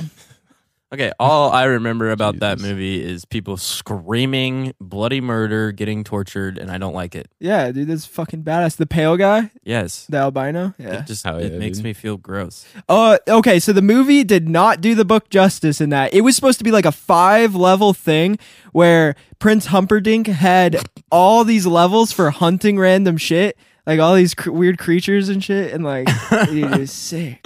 Oh, Prince God, I gotta watch it Humperdinck. again. It is good, Ryan. I watched it when I was a kid. Multiple Okay, times. so it based off the name Princess Bride sounds fucking lame, right? Yes.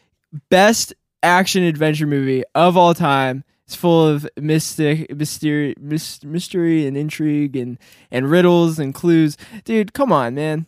Andre the Giant's in it. He's fucking awesome. It kind of feels Jim Henson-y without the claymation. Yeah, or, like, the it does. Okay. It's really good.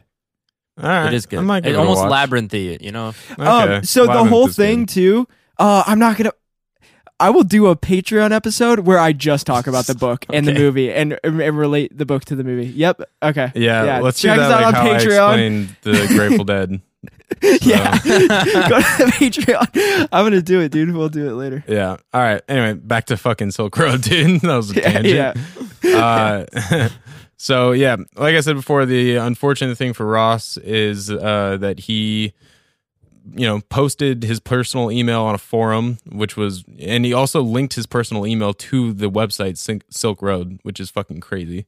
Hell yeah. And yeah, it's so dumb. And So so he was it made just he like made a lot of very dumb mistakes, like with the coding and then posting his like real name on shit, and just made a lot of fucking really dumb mistakes. He was smart enough to know he wanted something. Yeah, Not smart enough to figure it out. he might have been I mean- smarter than a 5th grader, but was not smarter than the government. Okay, now I finally got that reference, by the way. I didn't laugh last episode because I didn't get what you were saying. Smarter Like, than a you said 5th grader? Are you serious? I didn't last episode, but I do now, okay? You wait. I had- are you- I- If you listened to don't the get episode that over reference, again, and- you might be a redneck. Yo, Well, I just didn't found out watch TV when I grew up. Larry the Cable Guy wasn't actually like that. Like that was his persona. No, like, that was an act. yeah, he was just some dude from like fucking, I don't know where he was from. Like, He does normal Fucking- ass stand up too. Well, did normal Yeah. stand up before that. well, yeah, and then he did that like as like a joke one time, and then people were like, "You should just make that like your whole thing," and he was like, "All right, dope," and then just like became Larry the Cable Guy. Yeah. Jeff Foxworthy is the host of Smarter Than a 5th Grader, right? Yes, Cool. Yeah. yeah, in like the early 2000s. Micah might be a redneck.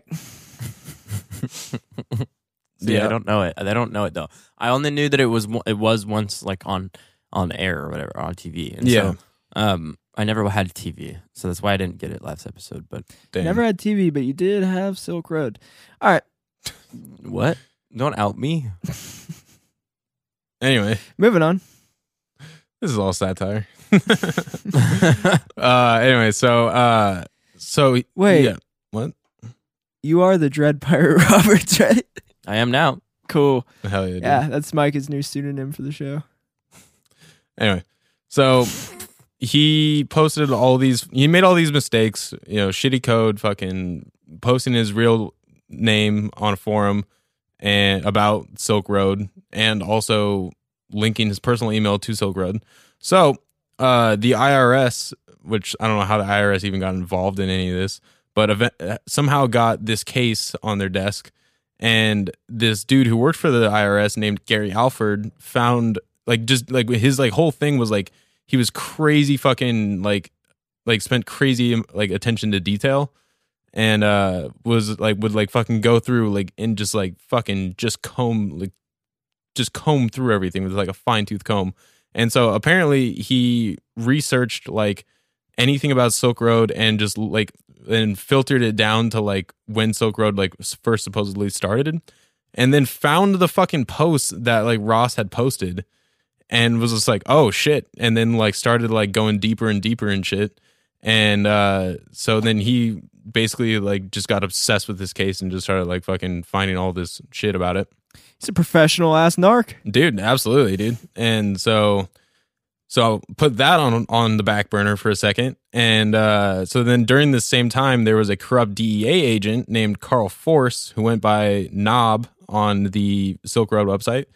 And he was posing as a seller on the website and was basically creating these other fake accounts as well, and telling Ross that there was a mole in the DEA, and that he was selling him fake information and stuff like that about the investigation that was on Ross. And I guess Ross had no idea that this was even going on, and so he was just I know all this stuff about the DEA and stuff like that, and I'll sell you a bunch of information about the case. And so I ended up fucking getting over $200,000 from Ross about all this shit.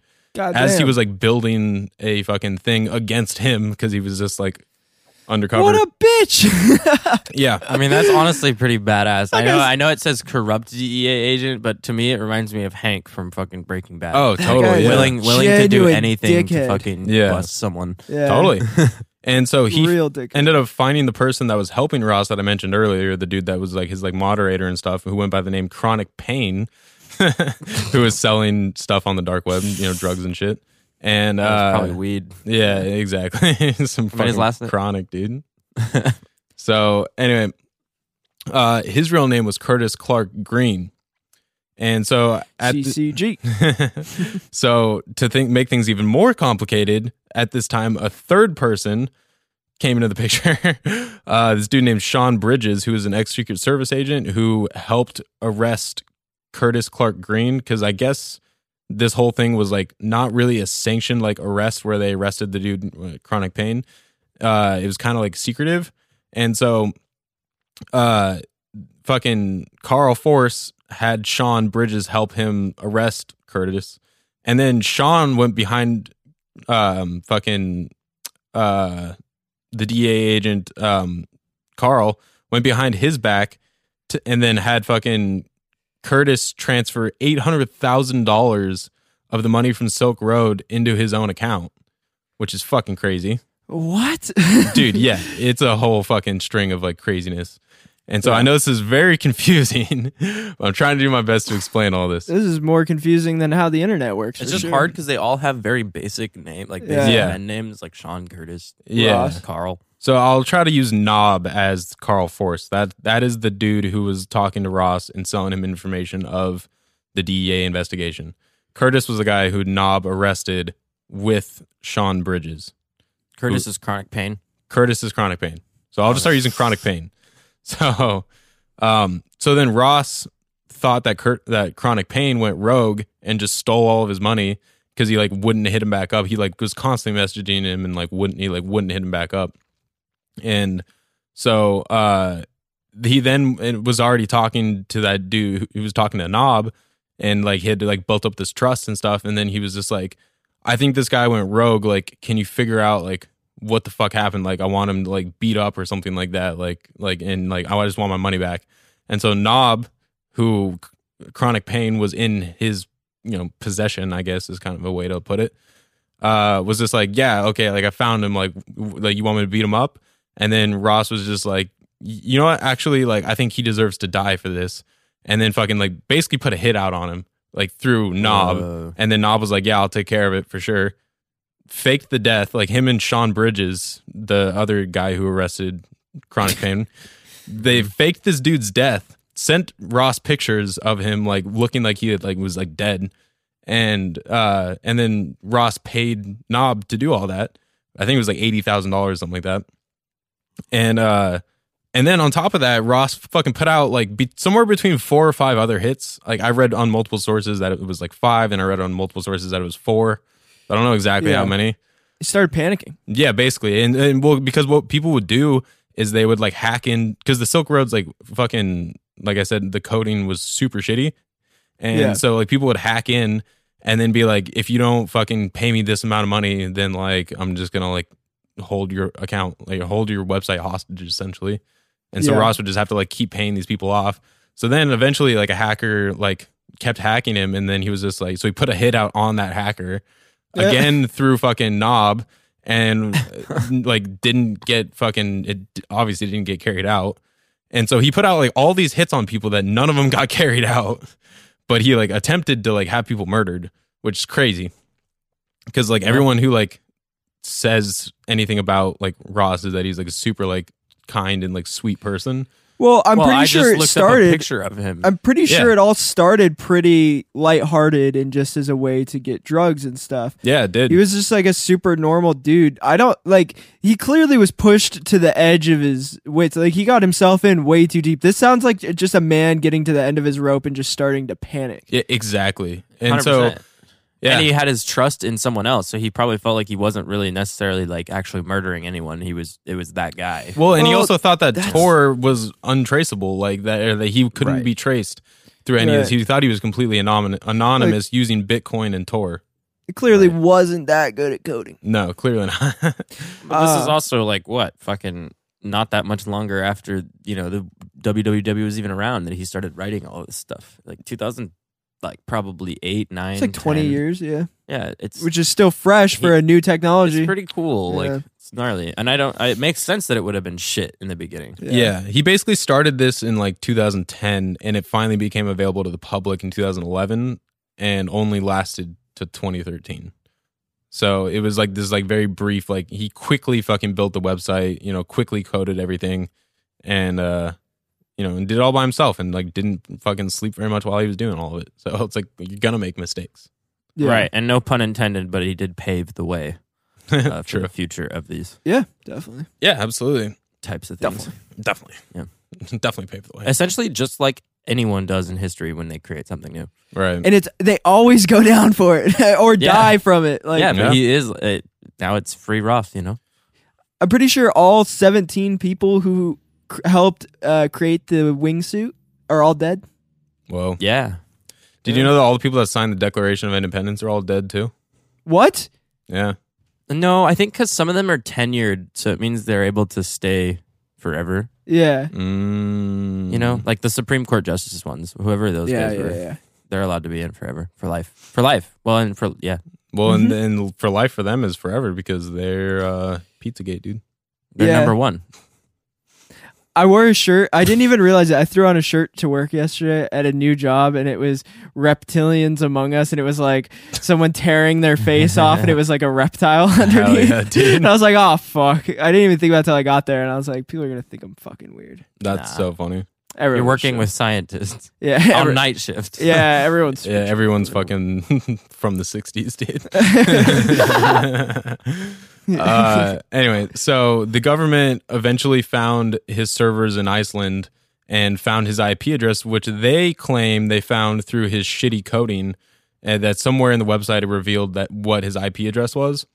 But some people also speculate that they like went through and illegally found his servers and shit. Oh, because I thought his stuff was left open on a Starbucks Wi-Fi.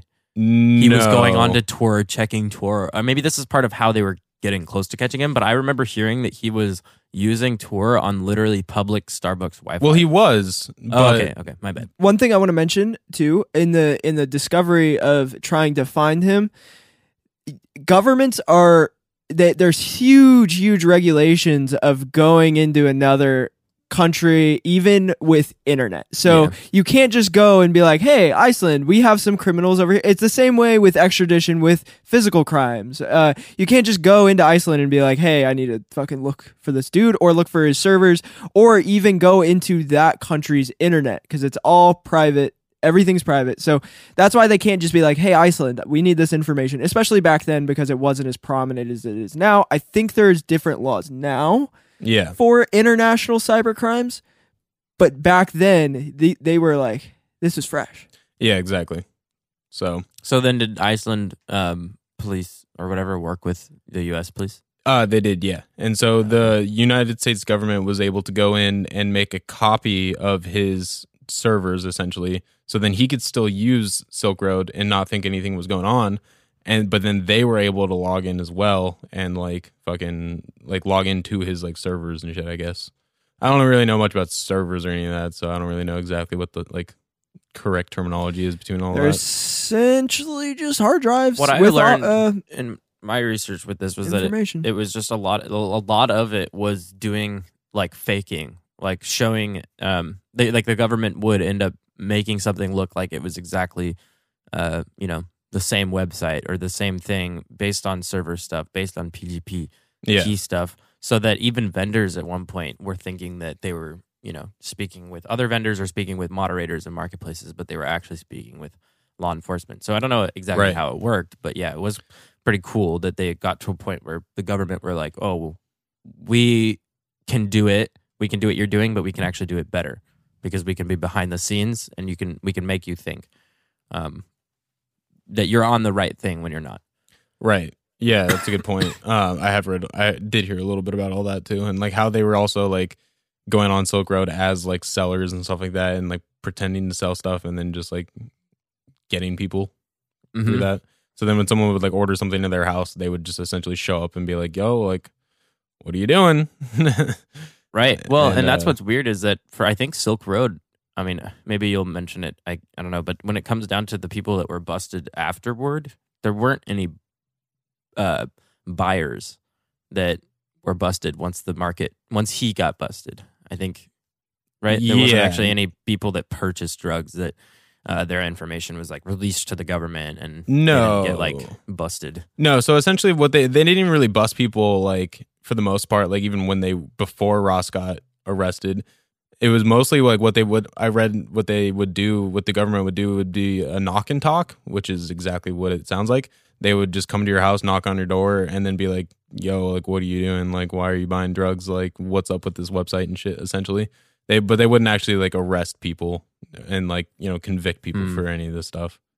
So I Okay. think it was more or less just them trying to figure out information and like try to get to the bottom of like who was behind all this.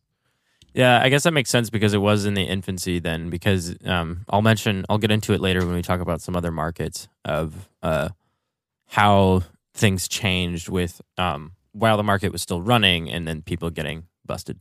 Gotcha. Hell yeah. But yeah, I'll pretty much I'm about to wrap all this up. So yeah, basically you mentioned earlier that that he would fucking. Okay, actually, one more thing real quick. So one of the major things that happened towards the end as well is that the government intercepted a package with 9 fake identities in it from Canada, because I guess Ross was having fake identities sent to him all the time because he would like buy all these different apartments and stuff to like have servers in and stuff like that. And at the time was living in San Francisco. And so and all these fake identities like had his picture on it. And so the package was on his doorstep. And then the cops showed up, knocked on his door. He answered, and they're like, "Yo, is this package like? Are you Ross?" He was like, "Yeah." And they're like, "Well, this package contains all these fake identities and stuff." And he was just like, "Well, I never like picked up this package, and it also says like no signature required. So like until I pick up the package and put it in my house, I haven't accepted it." So like he basically like got off on that, and like they weren't able to actually like do anything about it. So they were just like, okay. And then that like freaked him out. And then he fucking moved and like, That's so funny. dude, yeah, crazy. And so he like moved like somewhere else in San Francisco, and then I don't know if he continued. You touched it last. Yeah, basically, You basically that's touched what it he last did. rule. Yeah, I love the law. yeah, Sometimes. yeah. So Yeah, do you though? No, like truly, I Oh, do. the loopholes around. Yeah. Yeah, the law is Yeah. insane, dude. It That's is. what's so cool about lawyers, and it's crazy because they have this ability sometimes to literally like. It was obvious that he bought this. I was Yeah, just absolutely. talking about recently how there have been trials for people who have broken into houses, gotten injured in someone's house as they were robbing it, and won in court. Yes. That's insane. yeah, dude. Yep. It's fucking crazy. Being like they shouldn't have had their skylight was actually out of spec, and I fell through it, breaking my leg.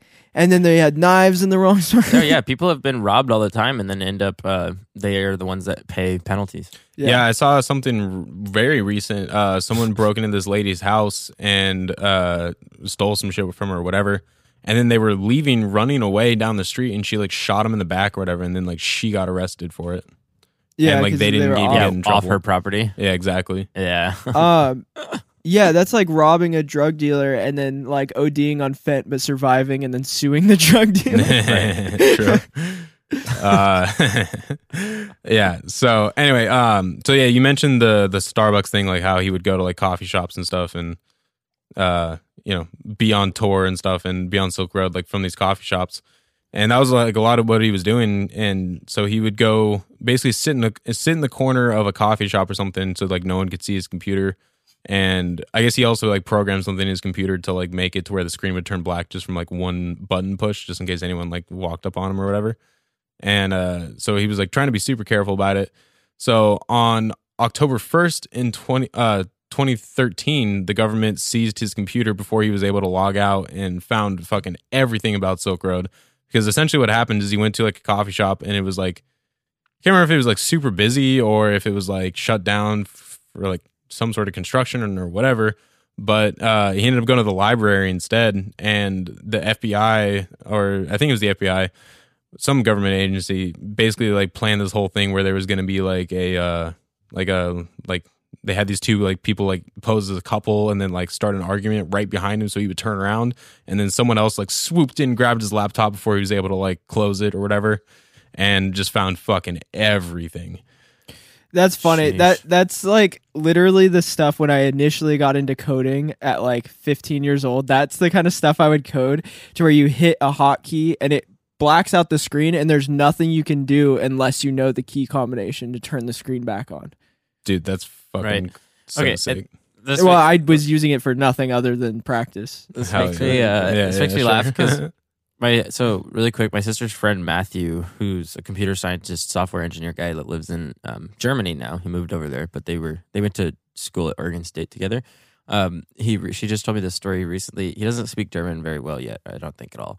But this guy comes up to him with these two younger guys, like probably 18 type thing. They see him coding. They saw his screen and they saw him doing stuff. And so they said like something like, I don't know how to say it, but essentially like, "Are you hacker?" And he figured it out what they were trying to ask, and he's like, "No, like not at all, not at all." And they're like, "Oh, we get it. You are the like you." He's literally just making an app or something. Probably just working. Yeah, we're working. Yeah, but Yeah. he thought it, he told my sister, he's like, it's funny because people do think that immediately, but he's like, even though I'm not technically, I could be. Oh. Because like anyone that knows computer science and basic languages and whatnot can essentially learn hacking. It's not anything special. There was the cybersecurity class that we had to do for our job.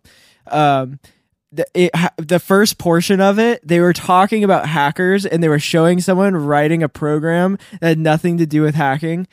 Like, no, it was just a program, like a basic program, and they showed it just as like a little stock footage, like tick, tick, tick, tick, tick. And they're like, yeah, these hackers will use this, and this. And then they did show real hacking later. Yeah. But in the beginning, it's like these are the cybersecurity professionals using stupid shit. But that's the whole thing, is like hacking in movies is so just like If numbers then. flying. Yeah.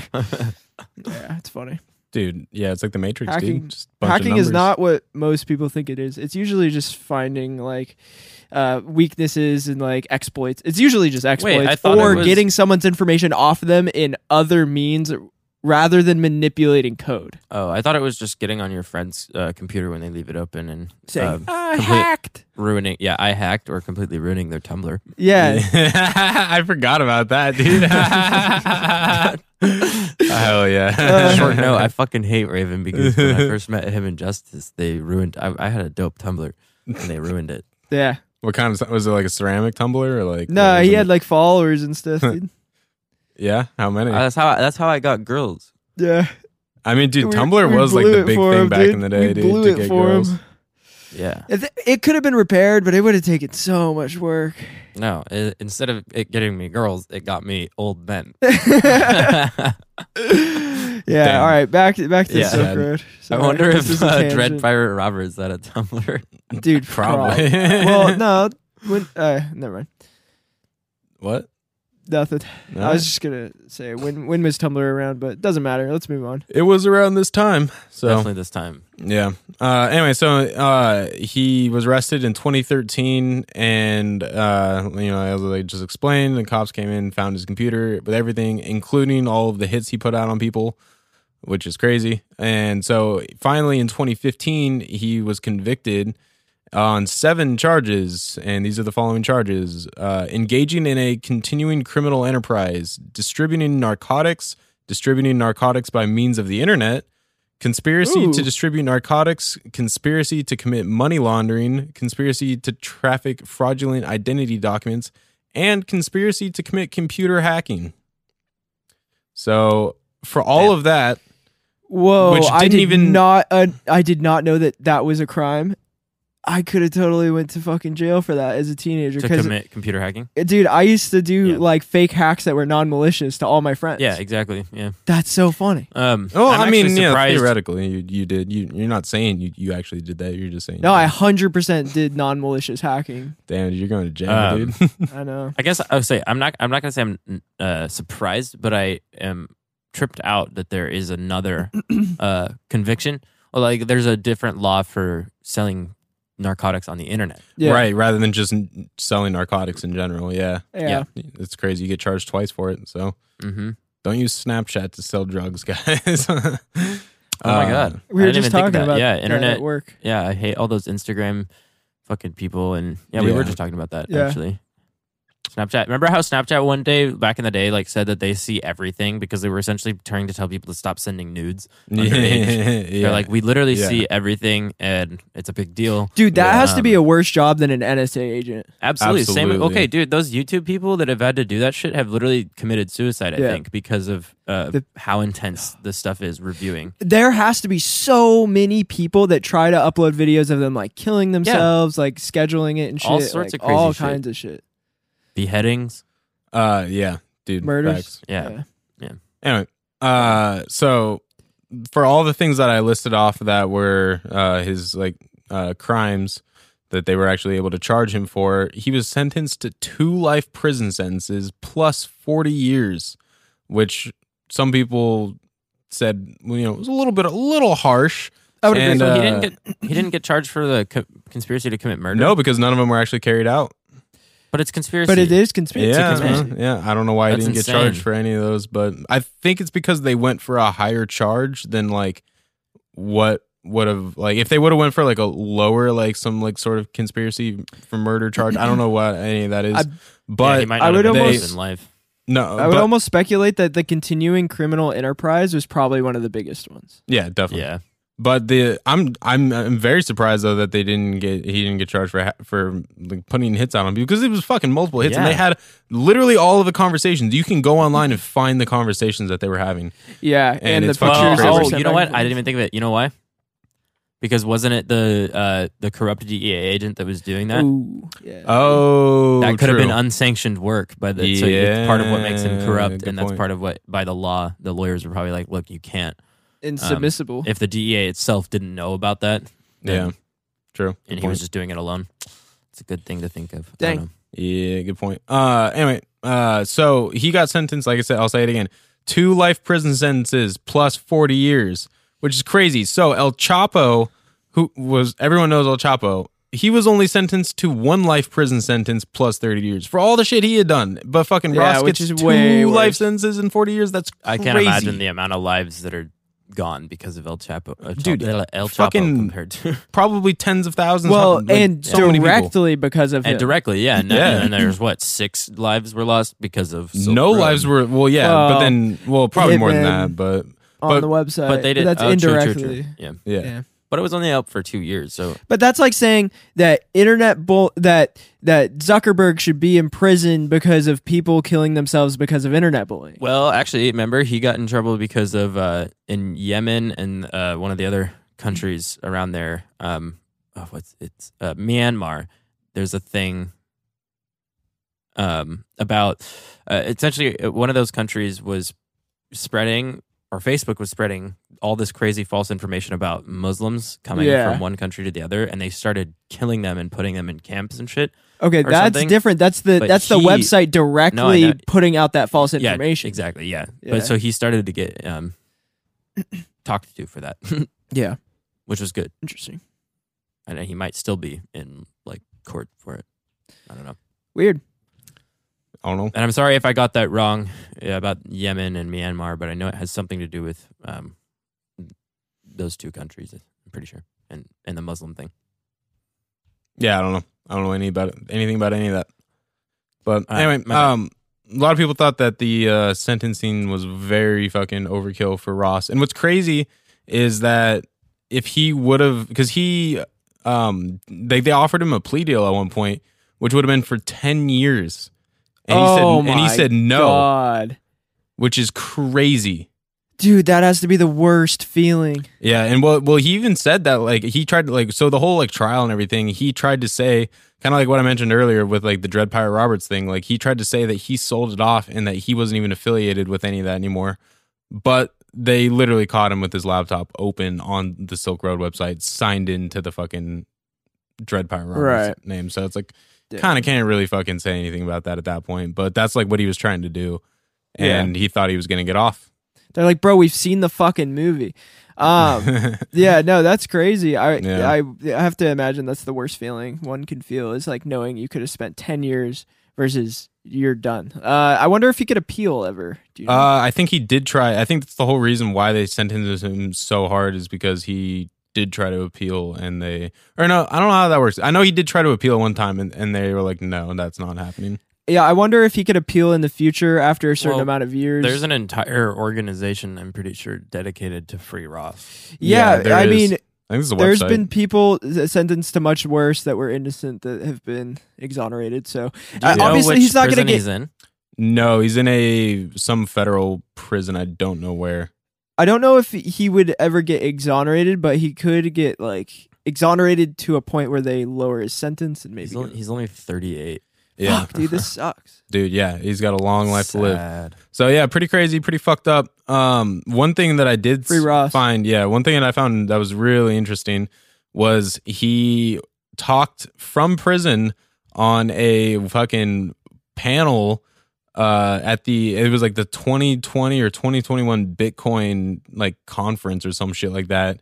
And they fucking had him on like a panel, like, and like he was like from prison, like on the thing. It was fucking really interesting. That's so you can sick. find it on YouTube. So anyway, one last thing I want to say about Silk Road. This is a fun fact. Fucking Carl Force, also known as Knob, the DEA, the corrupt DEA agent. Fucking in 2014, he signed a contract with Fox, 20th Century Fox, for $240,000 to help make the Silk Road film. Which they ended up, I didn't say earlier, they made an entire like film about Silk Road, about Ross's life and everything. And he didn't notify any of his superiors about this, and they got super pissed. And so he's actually in jail now too, and so is that dude Sean Bridges, who had all that money transferred into his account. And Hell so, yeah. You know, I don't want to speak too out of line here, but I would almost imagine that Ross was almost because I think I've seen this film. I could only imagine that to be pushed to that level where you go from just wanting people to have safe access to drugs to like putting out hits on people, there had to be a little bit of like coercion, like, hey, you should do this. Like, hey, you should. Absolutely. I think that's part of why, if that dude was an ex-Secret Service and then the other guy was actually a DEA agent, they must have been doing some crazy ass shit and essentially being older than him. Like being like, you have to, like, this is the Yes. right move. This is the right move. You no, have that's to put out a exactly- hit yeah. on this person. They're like, we can do it. Yeah. So do it. No, Yeah. that, We'll I help you. didn't say that earlier, but that is essentially what they were He doing. got pushed into a corner. And I bet you that's actually a lot of what goes into, trying to give him clemency is that, maybe there's talk on that these guys essentially manipulated him into doing a lot of the stuff that he wouldn't have done. Yeah. Um, Plus, too, no one is as bad as the worst action that they've done. Like, he did so much good in the sense that he had these marketplaces that were supposed to be safe accesses and didn't allow the bad shit that's on the dark web on there. Like, he didn't want to be one of the fucking bad guys. Yeah, So, exactly. Someone had to have pushed him to that point if he had morals and had things in line to not let that kind of shit happen. Yeah. Absolutely. There's a picture of him and his grandma on Google. I've seen that. It's sweet to see. Yeah. But yeah, one. I just want to say one thing. Last thing about that Silk Road film is that I watched it after doing all this research. I did watch it, and honestly, didn't think it was that great. I mean, it is pretty cool. And at the beginning, they even say that like there's a lot. It's kind of weird at the very beginning of the film. Like there's like a black screen, and then like it comes up with like some text on the screen, and it's like this film is all based on true facts or whatever. Or no, it's like this. Everything in this is real except for the stuff that we made up. And I was just like, that's fucking kind of weird to like just like throw that out in the beginning. And then like watching it, like I wish they would have spent more time on like Ross's like personal life and stuff like that, because they didn't like mention, like they did the whole like beginning part of his life and everything, and then they just like dove into this whole thing about like Carl, like the dude Knob, just about his own personal life. And that's like that's like good to know, but like all of it seemed so crammed into like such a short like time for the film. Like, do you think it could have been a longer film and they could have gone more into detail about other shit? Do you think potentially that was a reference to the Princess Bride book? What do That you mean? all of this is real except for the stuff that I made up? Oh, I don't know. I never read, like I said before, I don't never read or movies seen. always say that. Huh? Movies always say that. Well, they say No, based on a true the book. story. No, I've seen that multiple times.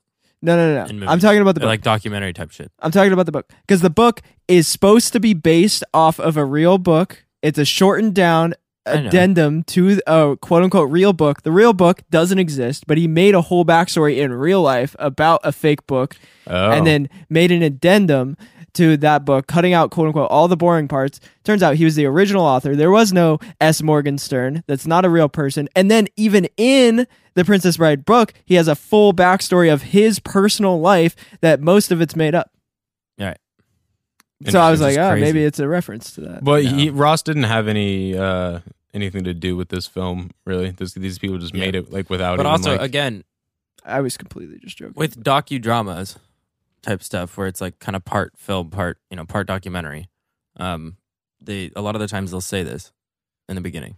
right? Yeah. But I've never seen it that written thing. like this before. I mean, it doesn't matter. Well, the way you said it, I've seen.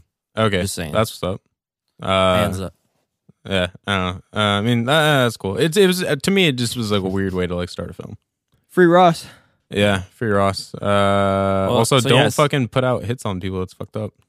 So then I'm just going to quickly shout out then about Free Ross. There's a website called freeross.org. You can click to sign a petition. Your name will be put on a government watch list. Sure, but Just over kidding. 500,000 people have signed it. He's now serving his 10th year in prison. And then I just wanted to say some quotes. There's one that I thought was good by Ron Paul, who's a former congressman and presidential candidate. He said he would pardon him 2 times life imprisonment and never committed a violent crime. It's time for the American people to wake up. Fair. One lady said, Diane Goldstein, who's a police veteran, an unjustifiable sentence, decades of incarceration for Ross Ulbricht would be a great tragedy and serve no useful purpose. And and then this other guy says, no American is safer because Ross Ulbricht is in jail for life. He is just one more casualty of our futile war against drugs. So anyway, there's just a ton of support for his clemency. Yeah, and so if you want to go to that, it's freeross.org. Sign the petition. Yeah. Nice. I'm gonna be signing it. I'm definitely signing it. I mean, because dude, this is just weird. It's like they were trying to make a statement of some. They were. That's weird exactly what they were kind trying to do. about, essentially putting fear in people of never do something like It happened this. to me, and so I will get the back of anybody it happens to. Wait, what happened? Fuck to you? the police. Dude, I got a DUI for 0.01 blood alcohol level because they said they wanted to make an example out of me. Oh Yeah, yeah. every time I tell someone that, they think I'm lying. They're like, it was No. under 0.08. And I'm like, yeah. And I was like, oh, it's because he's under 21. And they're like, that's not a thing, though. And I was like, No, well, it in is, Oregon, yeah. it's 0.08. That's the thing. It's not a thing about the age. It's in Oregon, anything under 0.08 doesn't matter, even if it's up to them. Yeah. The police officer gets to decide if you are, drunk or not. Well, Even- that's what the fucking police said, but the police are fucking lying sacks of shit. They also tried to trump me up on a bunch of other shit, like a Some- stolen bike that I'd never even. They pulled me over. They're like, "Oh, you stole this bike," and I'm like, "Bro, does it look like I have a fucking bike? Like, what the fuck is this?" ACAB. Yeah. True. All cops are Bill. I forgot about that. Yeah, all cops are Bill. Yep. Bill Cosby. Anyway, That's all I got for Silk Road, though. That's It's actually really basically fucked up to say. it. What? I just realized that like, it's from the Quaalude. episode. no, I know. It's just funny that it's kind of fucked up to say. Yeah, it's funny. All cops are Bill Cosby. Yeah. I mean, essentially, you're saying all cops are bastards, and which is all ACAB. And So, do we have I'd say- anything else we want to Yeah. talk about with the dark web? Yeah. Mike has got some stuff. Yeah. So I mean, I can just kind of I'll use some of this here. The Alphabet ended up becoming one of the largest. I think it was actually the largest still. Darknet marketplace that arose after Silk Road fell, and I think it got up to something like 1 million users. Jesus Yeah, and tons of stuff was sold on there. And I think so. Yeah, it took the place of Silk Road. 2017 it was shut down. The creator of it, this Alexander Kozis guy, was actually, it's so funny. So the name of Alphabet kind of comes from the way he was acting on the internet already. He called himself kind of a pickup artist, and he was going to places like Thailand and stuff. He posting to forums literally about like I think one of the titles was like, tell me your like worst beta move. And he'd post pictures of himself with his like Lamborghini Aventador and shit. So this guy was literally just full blown. He thought he was alpha, and he lived a lifestyle that was kind of that or whatever. But essentially he did it worse than I'd say Ross did, because he just put his stuff out there to the point that it was really, really easy for them to arrest him. And so then other sites actually end up popping around during this time, and there's one that I think was kind of an interesting one. Hansa was created by the Dutch police as essentially a marketplace to try to fake people into getting, into buying stuff, but also setting up vendor accounts so that they could find these vendors and bust them. And that's one of the big things is that the Dutch police are huge in working on all of this stuff because of a lot of the drugs that are being sold are party drugs on these websites. It's actually surprising. I think the most common sold drug on darknet web places is cannabis. And a lot of that is because in Europe, cannabis is not legal. However, Amsterdam it is. And in the Netherlands, where Amsterdam is, they have one of the biggest, I believe, like clandestine MDMA productions and going into ecstasy pills. And then, so now second to cannabis is, I'm pretty sure, ecstasy sold on the dark web. Yep. And now all this ecstasy is coming from Western Europe, like the Netherlands and Germany. And so anyway, the Dutch police are just huge in working with cyber, I guess, criminals and trying to find out how to bust these things. So a lot of the times nowadays, if someone goes and tries to, look up marketplaces and they feel like they're gonna find something and they're gonna find drugs or whatever, you'll get this banner that you go to the site and this banner will show up. You can find pictures of this on Google Images of the banner, and it actually shows like Europol, Dutch police, all the different organizations. And it shows FBI, DEA, Homeland Security as well working together, which I just find kind of fascinating because it's like all these other governments are working together to essentially do the same thing. And that's to figure out more and more how these sites work and how they can bust them. However, the funny part about it is, so Alpha Bay blew up, right? And it was huge. There's so many others. They didn't get to the level of Alpha Bay or Silk Road technically, but they were still around. And the thing that happened that the governments didn't really plan for or have the ability to plan for was that the code did end up changing. And so once a government figured out a certain way of busting a marketplace, people learned from that and said, oh, sweet, now you just showed us essentially what to do better. And it continued on, and it made it to where I forget the guy's name, but there's a video on YouTube of a guy talking about this and explaining, he's like a Dutch police, like top of the line guy. And he's explaining that one of the scariest parts about these is that, yes, they've gotten really good at coming up with all these operations and then attacking and doing stuff, but then it just makes it worse. And it makes the marketplaces there's more and more that keep popping up. And so they essentially feel like this is going to be something that's always going to be around. And now the other thing, the big part is that Bitcoin is starting to go away. People, because it's de-anonymized. Super trackable. And so most of the marketplaces used Bitcoin in the beginning, but now they had to move to a different cryptocurrency, which is Monero. It's like shortened as XMR. And most people won't even, they're not used to seeing Monero. It's a really weird one because it's much more decentralized than any of the others. I don't even know how cryptocurrency necessarily works, but it's not on the blockchain, Monero. I'm pretty sure. It just is. It's so much more secure and safe that now all these different new versions. So there's a new version of Alpha Bay. It popped up for a while there. It's been around for, I think, like 2 years or a year, but it is always DDoSed to the point that it's almost impossible to ever get on there. And actually, Raven, what does DDoS stand for or mean? Or do you know, right? I don't know. Because I've always been curious about what those attacks are. But I think a denial of service attack. Okay, yeah. So that's what a lot of those times are. So you'll see these sites, they'll pop up, they'll work for a while maybe, and people will be able to register accounts, they'll be able to set up their vendor accounts. Vendors will just move, right? They just hop from different things, from different marketplaces. As the one closes, they go to the next, And these attacks, though, are becoming so much more rampant by the government, these DDoS attacks, that it's making it to where sites will stay open for maybe like 2 or 3 months.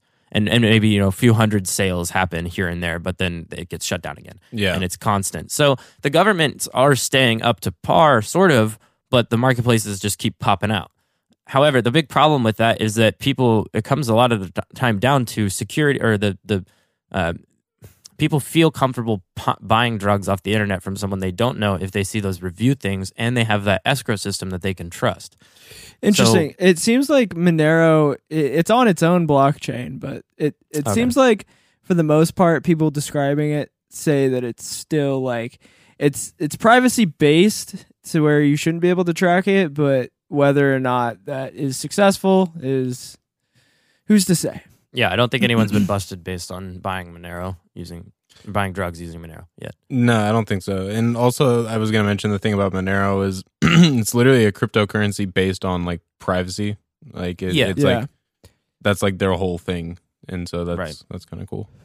It's so funny that we're talking about all this because the advances in quantum computing that have been coming out within the last year, it's so funny because all this stuff is based around encryption and privacy, all these websites, all these dark web, like the fact that the police are having a hard time.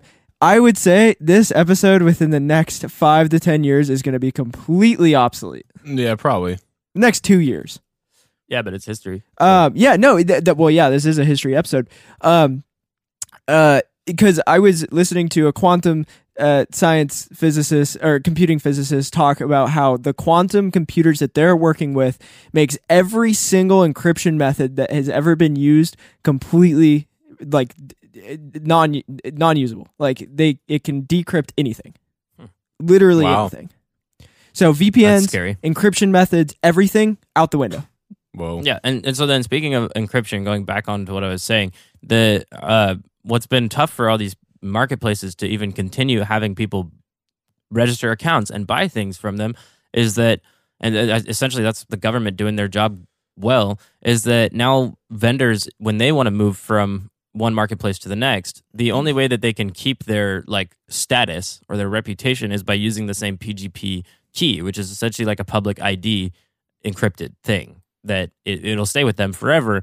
And essentially what people, it's signed. And so if a buyer uses their own PGP type key linked up a certain way, they can encrypt this thing and find out that this vendor is exactly that vendor that they know of and trust and is so well known for selling whatever they sell, right? Now, the best way for someone to be safe about that moving from different marketplaces would be to just completely start a new vendor account. And people started to do that. And that made it much harder for the governments to then end up tracking these vendors, because then they would just end up having brand new encryption, brand new thing.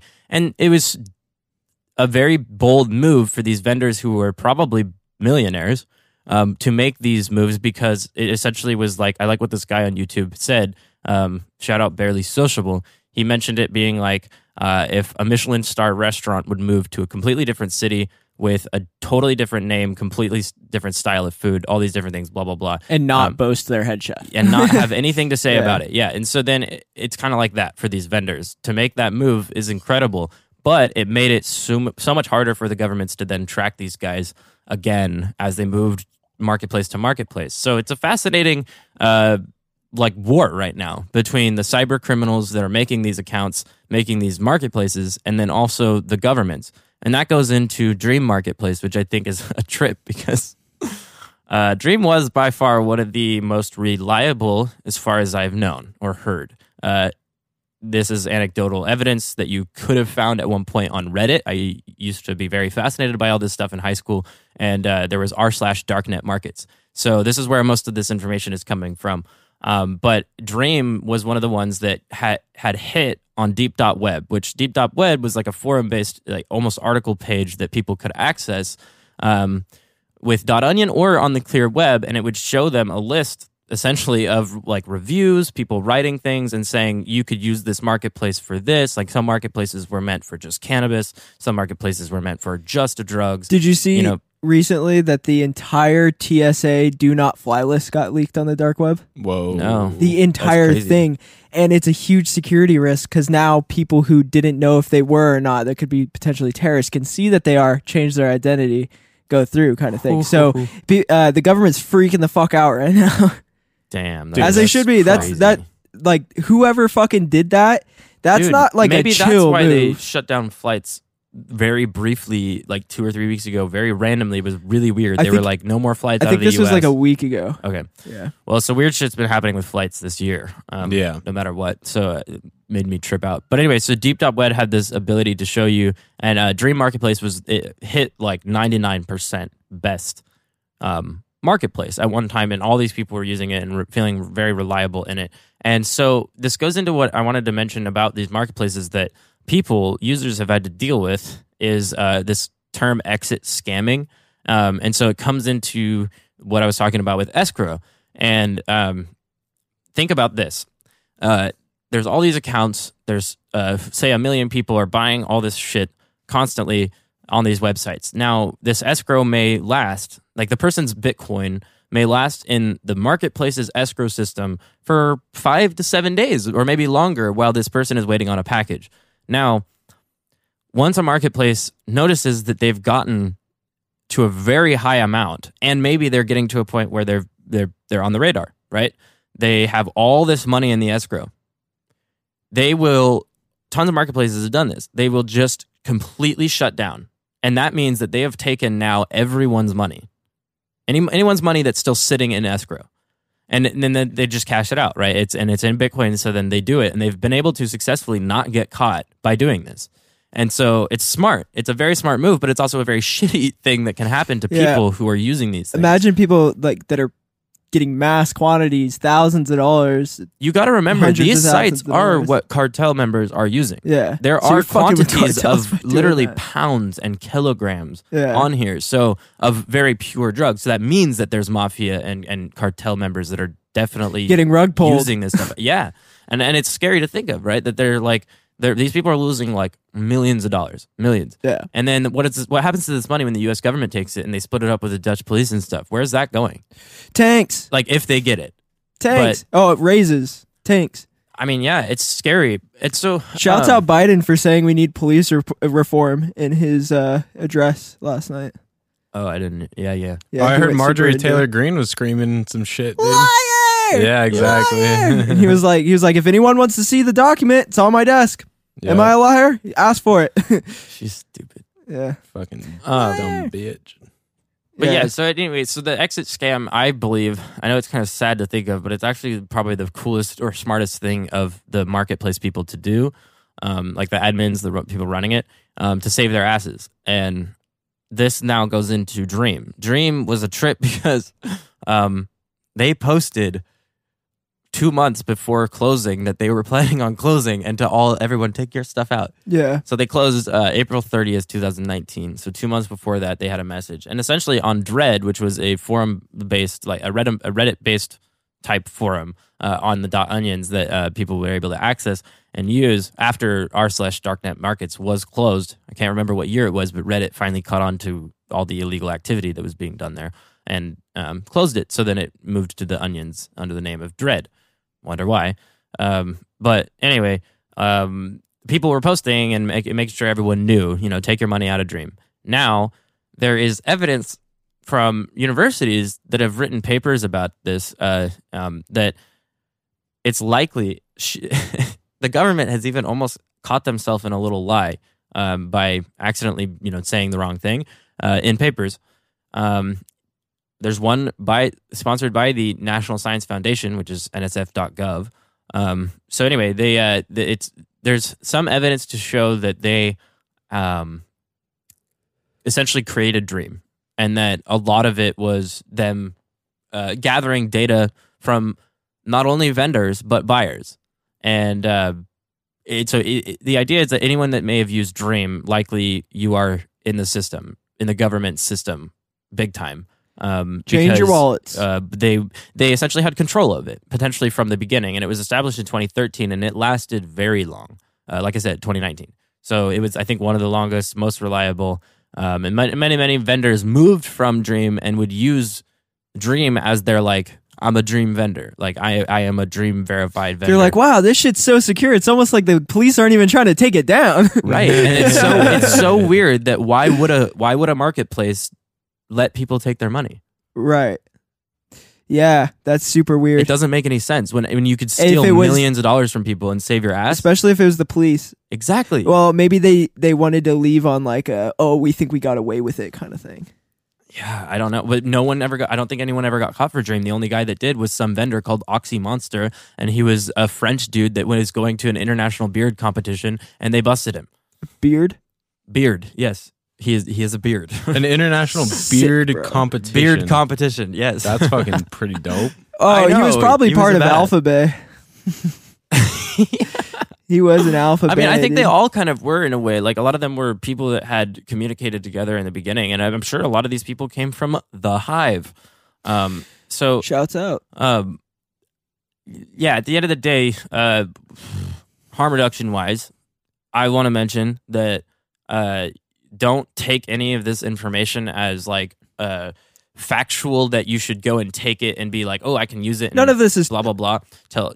This is This stuff that isn't we've a- found out from Yeah. our own research, and we're not using it to suggest anything. No, this isn't like a tool of what to do. We did I think we did very good at Yeah. not ever saying how to get on any current websites or anything. Yes. We didn't give any instructional advice in this entire episode, which I didn't want to do that. So yeah, we did a very good job at not giving any instruction on how to use the dark web. But as a word of caution too, just for anyone that is even curious about looking, because like we said, it may not be illegal to just see these things, right, and not actually do anything with it. I would be very careful because it is like I was saying, being that it was something that was very word of mouth, and there is a huge like actual, let's say, hive of people that are in this community of people. If you try and go and do all this on your own, you are very likely going to get put on a list of some kind and get yourself watched. And that's all I'm saying is be very cautious about wanting to just even look into stuff like this on your own. It's whether maybe if you know someone that has this information and they want to show you, that's cool. But I really I want to say big word of caution on going and looking things up on how to like access the dark web through Tor or whatever, you know? So just be careful too, like even just on Tor and like looking at anything, because it is like, just look up on Google, like look up anything about the dark web, like how to access it. People will give you very, very big warnings of like, it is not illegal to go on Tor. There are very legal sites. There's amazing sites, but there is nothing filtered, and you could accidentally click on something that could put you on an illegal site that is illegal contents on that website. That is very real. That is not something like, I haven't had it happen, luckily. But I've done like such little fucking searching around Tor. I saw like heroin and fucking fentanyl and shit, and like I saw that and I was like, cool, got my research, saw the drugs, cool, you could buy it, I guess. I don't know how you do it. Anyway, got off of there. But there are people who have been on there doing very similar stuff that have clicked the wrong link and gotten put into very fucked up websites, and people on the internet on blog posts of like just even on like the New York Post is like fucking, yeah, it's super cool to go on there and look at like the normal websites, but you can accidentally fuck up and land yourself on a bad website. Yeah, which is unfortunately a lot easier than you would think. A friend of mine had that happen where he basically was going online, just like searching around, just trying to like look, just see what's up with the dark web and stuff. And like you can go on like forums and just like people will post links to websites for shit you're looking at and like shit you want to find or whatever. And so he was just naively going through and clicking on links and then clicked on a link that brought him to something that was very fucked up that he was not expecting and never wanted to look at, never searched to look for. And is traumatized from it, and that could ruin your life. Absolutely, yeah. And it's not only just visually traumatic wise, but also like potentially put you in jail. Yeah, exactly. So if you're going around the dark web just to like navigate and just look around and stuff, be extremely cautious because you might fucking click on something that you wish you wouldn't have.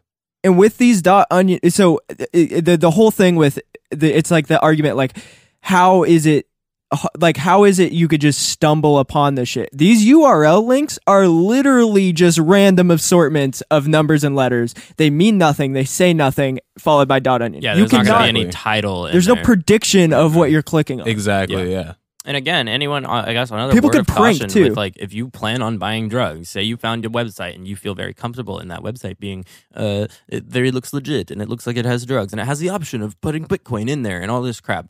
I will just say 100% don't do it. This is my opinion. I would not do it nowadays because most of these websites are likely ran by the government. Yeah. And you are just going to be giving the government your information. It's just stupid at this point. It was like, I think it was honestly like a pastime thing now. Yeah, I agree. Yeah, because even my buddy that was saying that he was going through and like trying to like click on different links and search around the internet, he said like every time he got on like the dark web, like any website that was like working before might not even be working the next day. And it was like, he said it's so hit or miss of like it being like kind of working and then the next day being like the whole thing being completely fucked. And then like kind of like coming back and being like, okay, maybe like another day. And he said it was just so back and forth between like working and not working that it was a fucking disaster. There's well, because a lot of it does rely on peer-to-peer, even though it doesn't. But so one thing I'll mention is there are URLs that you could find on the clear web that are supposed to be nothing illegal that you could just click on, and like one of them is like the dark web Facebook, right? So nothing illegal on there. It's supposed to just be a weird dark web Facebook kind of style thing. I tried to get on that, even that was taken down. So I don't know. I think that the dark web is kind of dead. People on Reddit seem to, but that's the weird thing on Reddit. People will talk about it, but not share links. You just don't share links. Yeah, because now it's gone. You can't do that anymore. Right. You get in trouble. Yeah. So net neutrality. Yeah. One thing my buddy did mention though that he thought was like this is like a theory that, you know, he could potentially be like a thing, or like it would be interesting if someone actually did do this. But basically, like someone who's fucking like super smart, super like good at coding and stuff like that, like essentially come in and build like almost like a platform in the dark web that like is actually like navigatable and like not just like clicking on like random fucking links that might take you somewhere or whatever. Like I don't know, I'm doing a bad job explaining this, but like It's essentially supposed like to be obscure by design, though. It's supposed to be Yeah. very secretive, very word of mouth by design. So right. yeah, I don't know. But it would be interesting if we got to the point where like someone got so good at coding that they were able to encrypt this like crazy fucking encryption and shit and be able to like almost make it like navigatable like Google or something like that, but be on the dark web. Well, I think they will, and because I believe it's an ebb and flow Yeah. right now. It's Exactly. going to be governments doing the best, you know, keeping it down, and then it's Right. going to be the gonna coders doing the best. pop up in a new form somewhere else. Exactly. But one thing that really pisses me off is that that these things get all mixed up. All illegal activity gets all mixed up. Why does drugs have to be involved with other fucked up shit like hitmen and guns and all that other like fucking You know why? Because drugs still cost money. True. Oh, also It all comes back to money. It has been money this whole time. yeah. One thing my buddy did mention as well is that like he said when he was just randomly searching around the dark web, he said it's crazy easy to get a hitman, which is fucking insane. I think a lot of those are cops. I was gonna say Yeah. that's the thing. If it is crazy easy, it's not. That's a good point, actually. It's yeah. not. That's like 'Cause it's a good point. I would always say that to anyone, even with the dark web. No matter what, if you thought you found something that you thought was legit, it likely wasn't. And Yeah, it's a good scam point. Because if you found it easily on your own and no one helped you, this is something that is very like. At one point, it was like you could use Reddit, and that could help you. But nowadays, it is definitely something where you kind of need word of mouth or someone to show you the stuff that they have already had and they've saved. Because you Yeah. can't just find it on your own. Right. Also, I could just go and make a fucking an account and just scam someone out of 10 grand because they were naive and tried to have their fucking husband or wife killed or something. Right. And it's like, cool, I got fucking 10 grand in Bitcoin. Blackmail. And Yeah. blackmail. Like, Yeah. I'm sure that is 99.9% of the quote unquote hitmen on there is Right. people. It's like scammers taking advantage of naive people who heard they could get a hitman on the dark web. Yeah, because if you could just download Tor on fucking Google on your computer and then suddenly type Hitman on a like finding .onion shit and type Hitman in some forums, like that just seems so silly. Yeah. And then Yeah. here load your Bitcoin into this for a Hitman. And also, it's insanely traceable. If you're doing that, you're a Yeah. fucking idiot. Like, Yeah. You're so stupid. And also, if you're one of the people creating the fucked up shit that goes on in one of these websites, I fucking hope you die. Absolutely. Except Free Ross. Yeah, free routes. Well, he banned the fucked up shit. Yeah, no, So- true. Yeah. Well, no. and so yeah, actually talking about back to Alpha, Mr. Alpha, Alexander Kozris or whatever, he ever forgot to say or mention that he committed suicide in prison because he knew, like, essentially he might have gotten the similar, treatment to Ross. Well, also, was he allowing some of that shit on Alphabet? No, I think Alphabet was a purely like drugs credit card type okay. one. Well, and the interesting thing about Alphabet as well, and about that Alexander guy, is he was arrested in Bangkok where he lived. So he was arrested in fucking China, which is Thailand. Thailand. Oh wait, yeah. Why did I say China? Yeah, Thailand. Well, oh yeah, good point, because he wasn't even from the West. Yeah, I don't know where he was from originally, but he was I living think in Thailand has some pretty gnarly extradition laws. I don't think it like Yeah, I don't know if 'Cause he was it's from so- I don't know if he was a citizen though. so of the United multicultural States. there. Yeah, well, either way, in fucking a lot of like Asian countries, you get fucking killed for like drugs and shit like that. And so like, True. But why would he kill himself? Because he thought he was going to get fucked up in prison or something. Oh, Yeah. true. Yeah. Or maybe it was a little like maybe he didn't actually kill well, himself. no, he was an alpha, so he had to kill himself. True. That's- He yeah, that's a couldn't, good he point. couldn't Before let anyone anyone else else do it. Yeah. No, so yeah, harm reduction, I would suggest just not even fucking going on it. It's so pointless. Yeah. Anyway, or if you want to stay on the legal shit, for sure. Yeah, I mean, there are a lot of people that do use it for like generally like just for like banking purposes and like just like generally just trying to like do like not have any of their searches be like traceable. Yeah, and there's definitely even just using DuckDuckGo. Like I'm a huge Yeah. proponent for security and limit the tracking that you're experiencing on the interwebs. But yeah, no. So that was the history and what the dark web is. So yeah, for anyone who didn't know, there you go. I enjoyed it. I learned a lot. Likewise. Do you think the new Spider-Man's going to be about the dark web? Oh, it was that Probably. Venom? Oh, good point. That's I the worked dark on, web. dude. I worked on Venom too. Hell yeah. Yeah, dude. Was that the one I with worked on the dark the, web, dude. Was that the one with the guy from That 70s Show? What? You know the main character of That 70s Show, the kid. Which one? What's that Ashton actor? Kutcher? No, he's not the main character. Well, yeah, he is. No, who's the son of the grandparents? Who's in the house? Oh, fucking! I don't remember his Oh, real name. yeah. All right, yeah. If you want to check us out on Patreon, we have a ton of shit going on over there. We are actually in the midst of a new confession. It's going to be a fucking fun one. You're not going to want to miss that. It is only $3 a month. It is popping the fuck off over there. People are checking it out. People are loving it. Go check it out. You're not going to want to come in late because then there's a lot of catching up to do.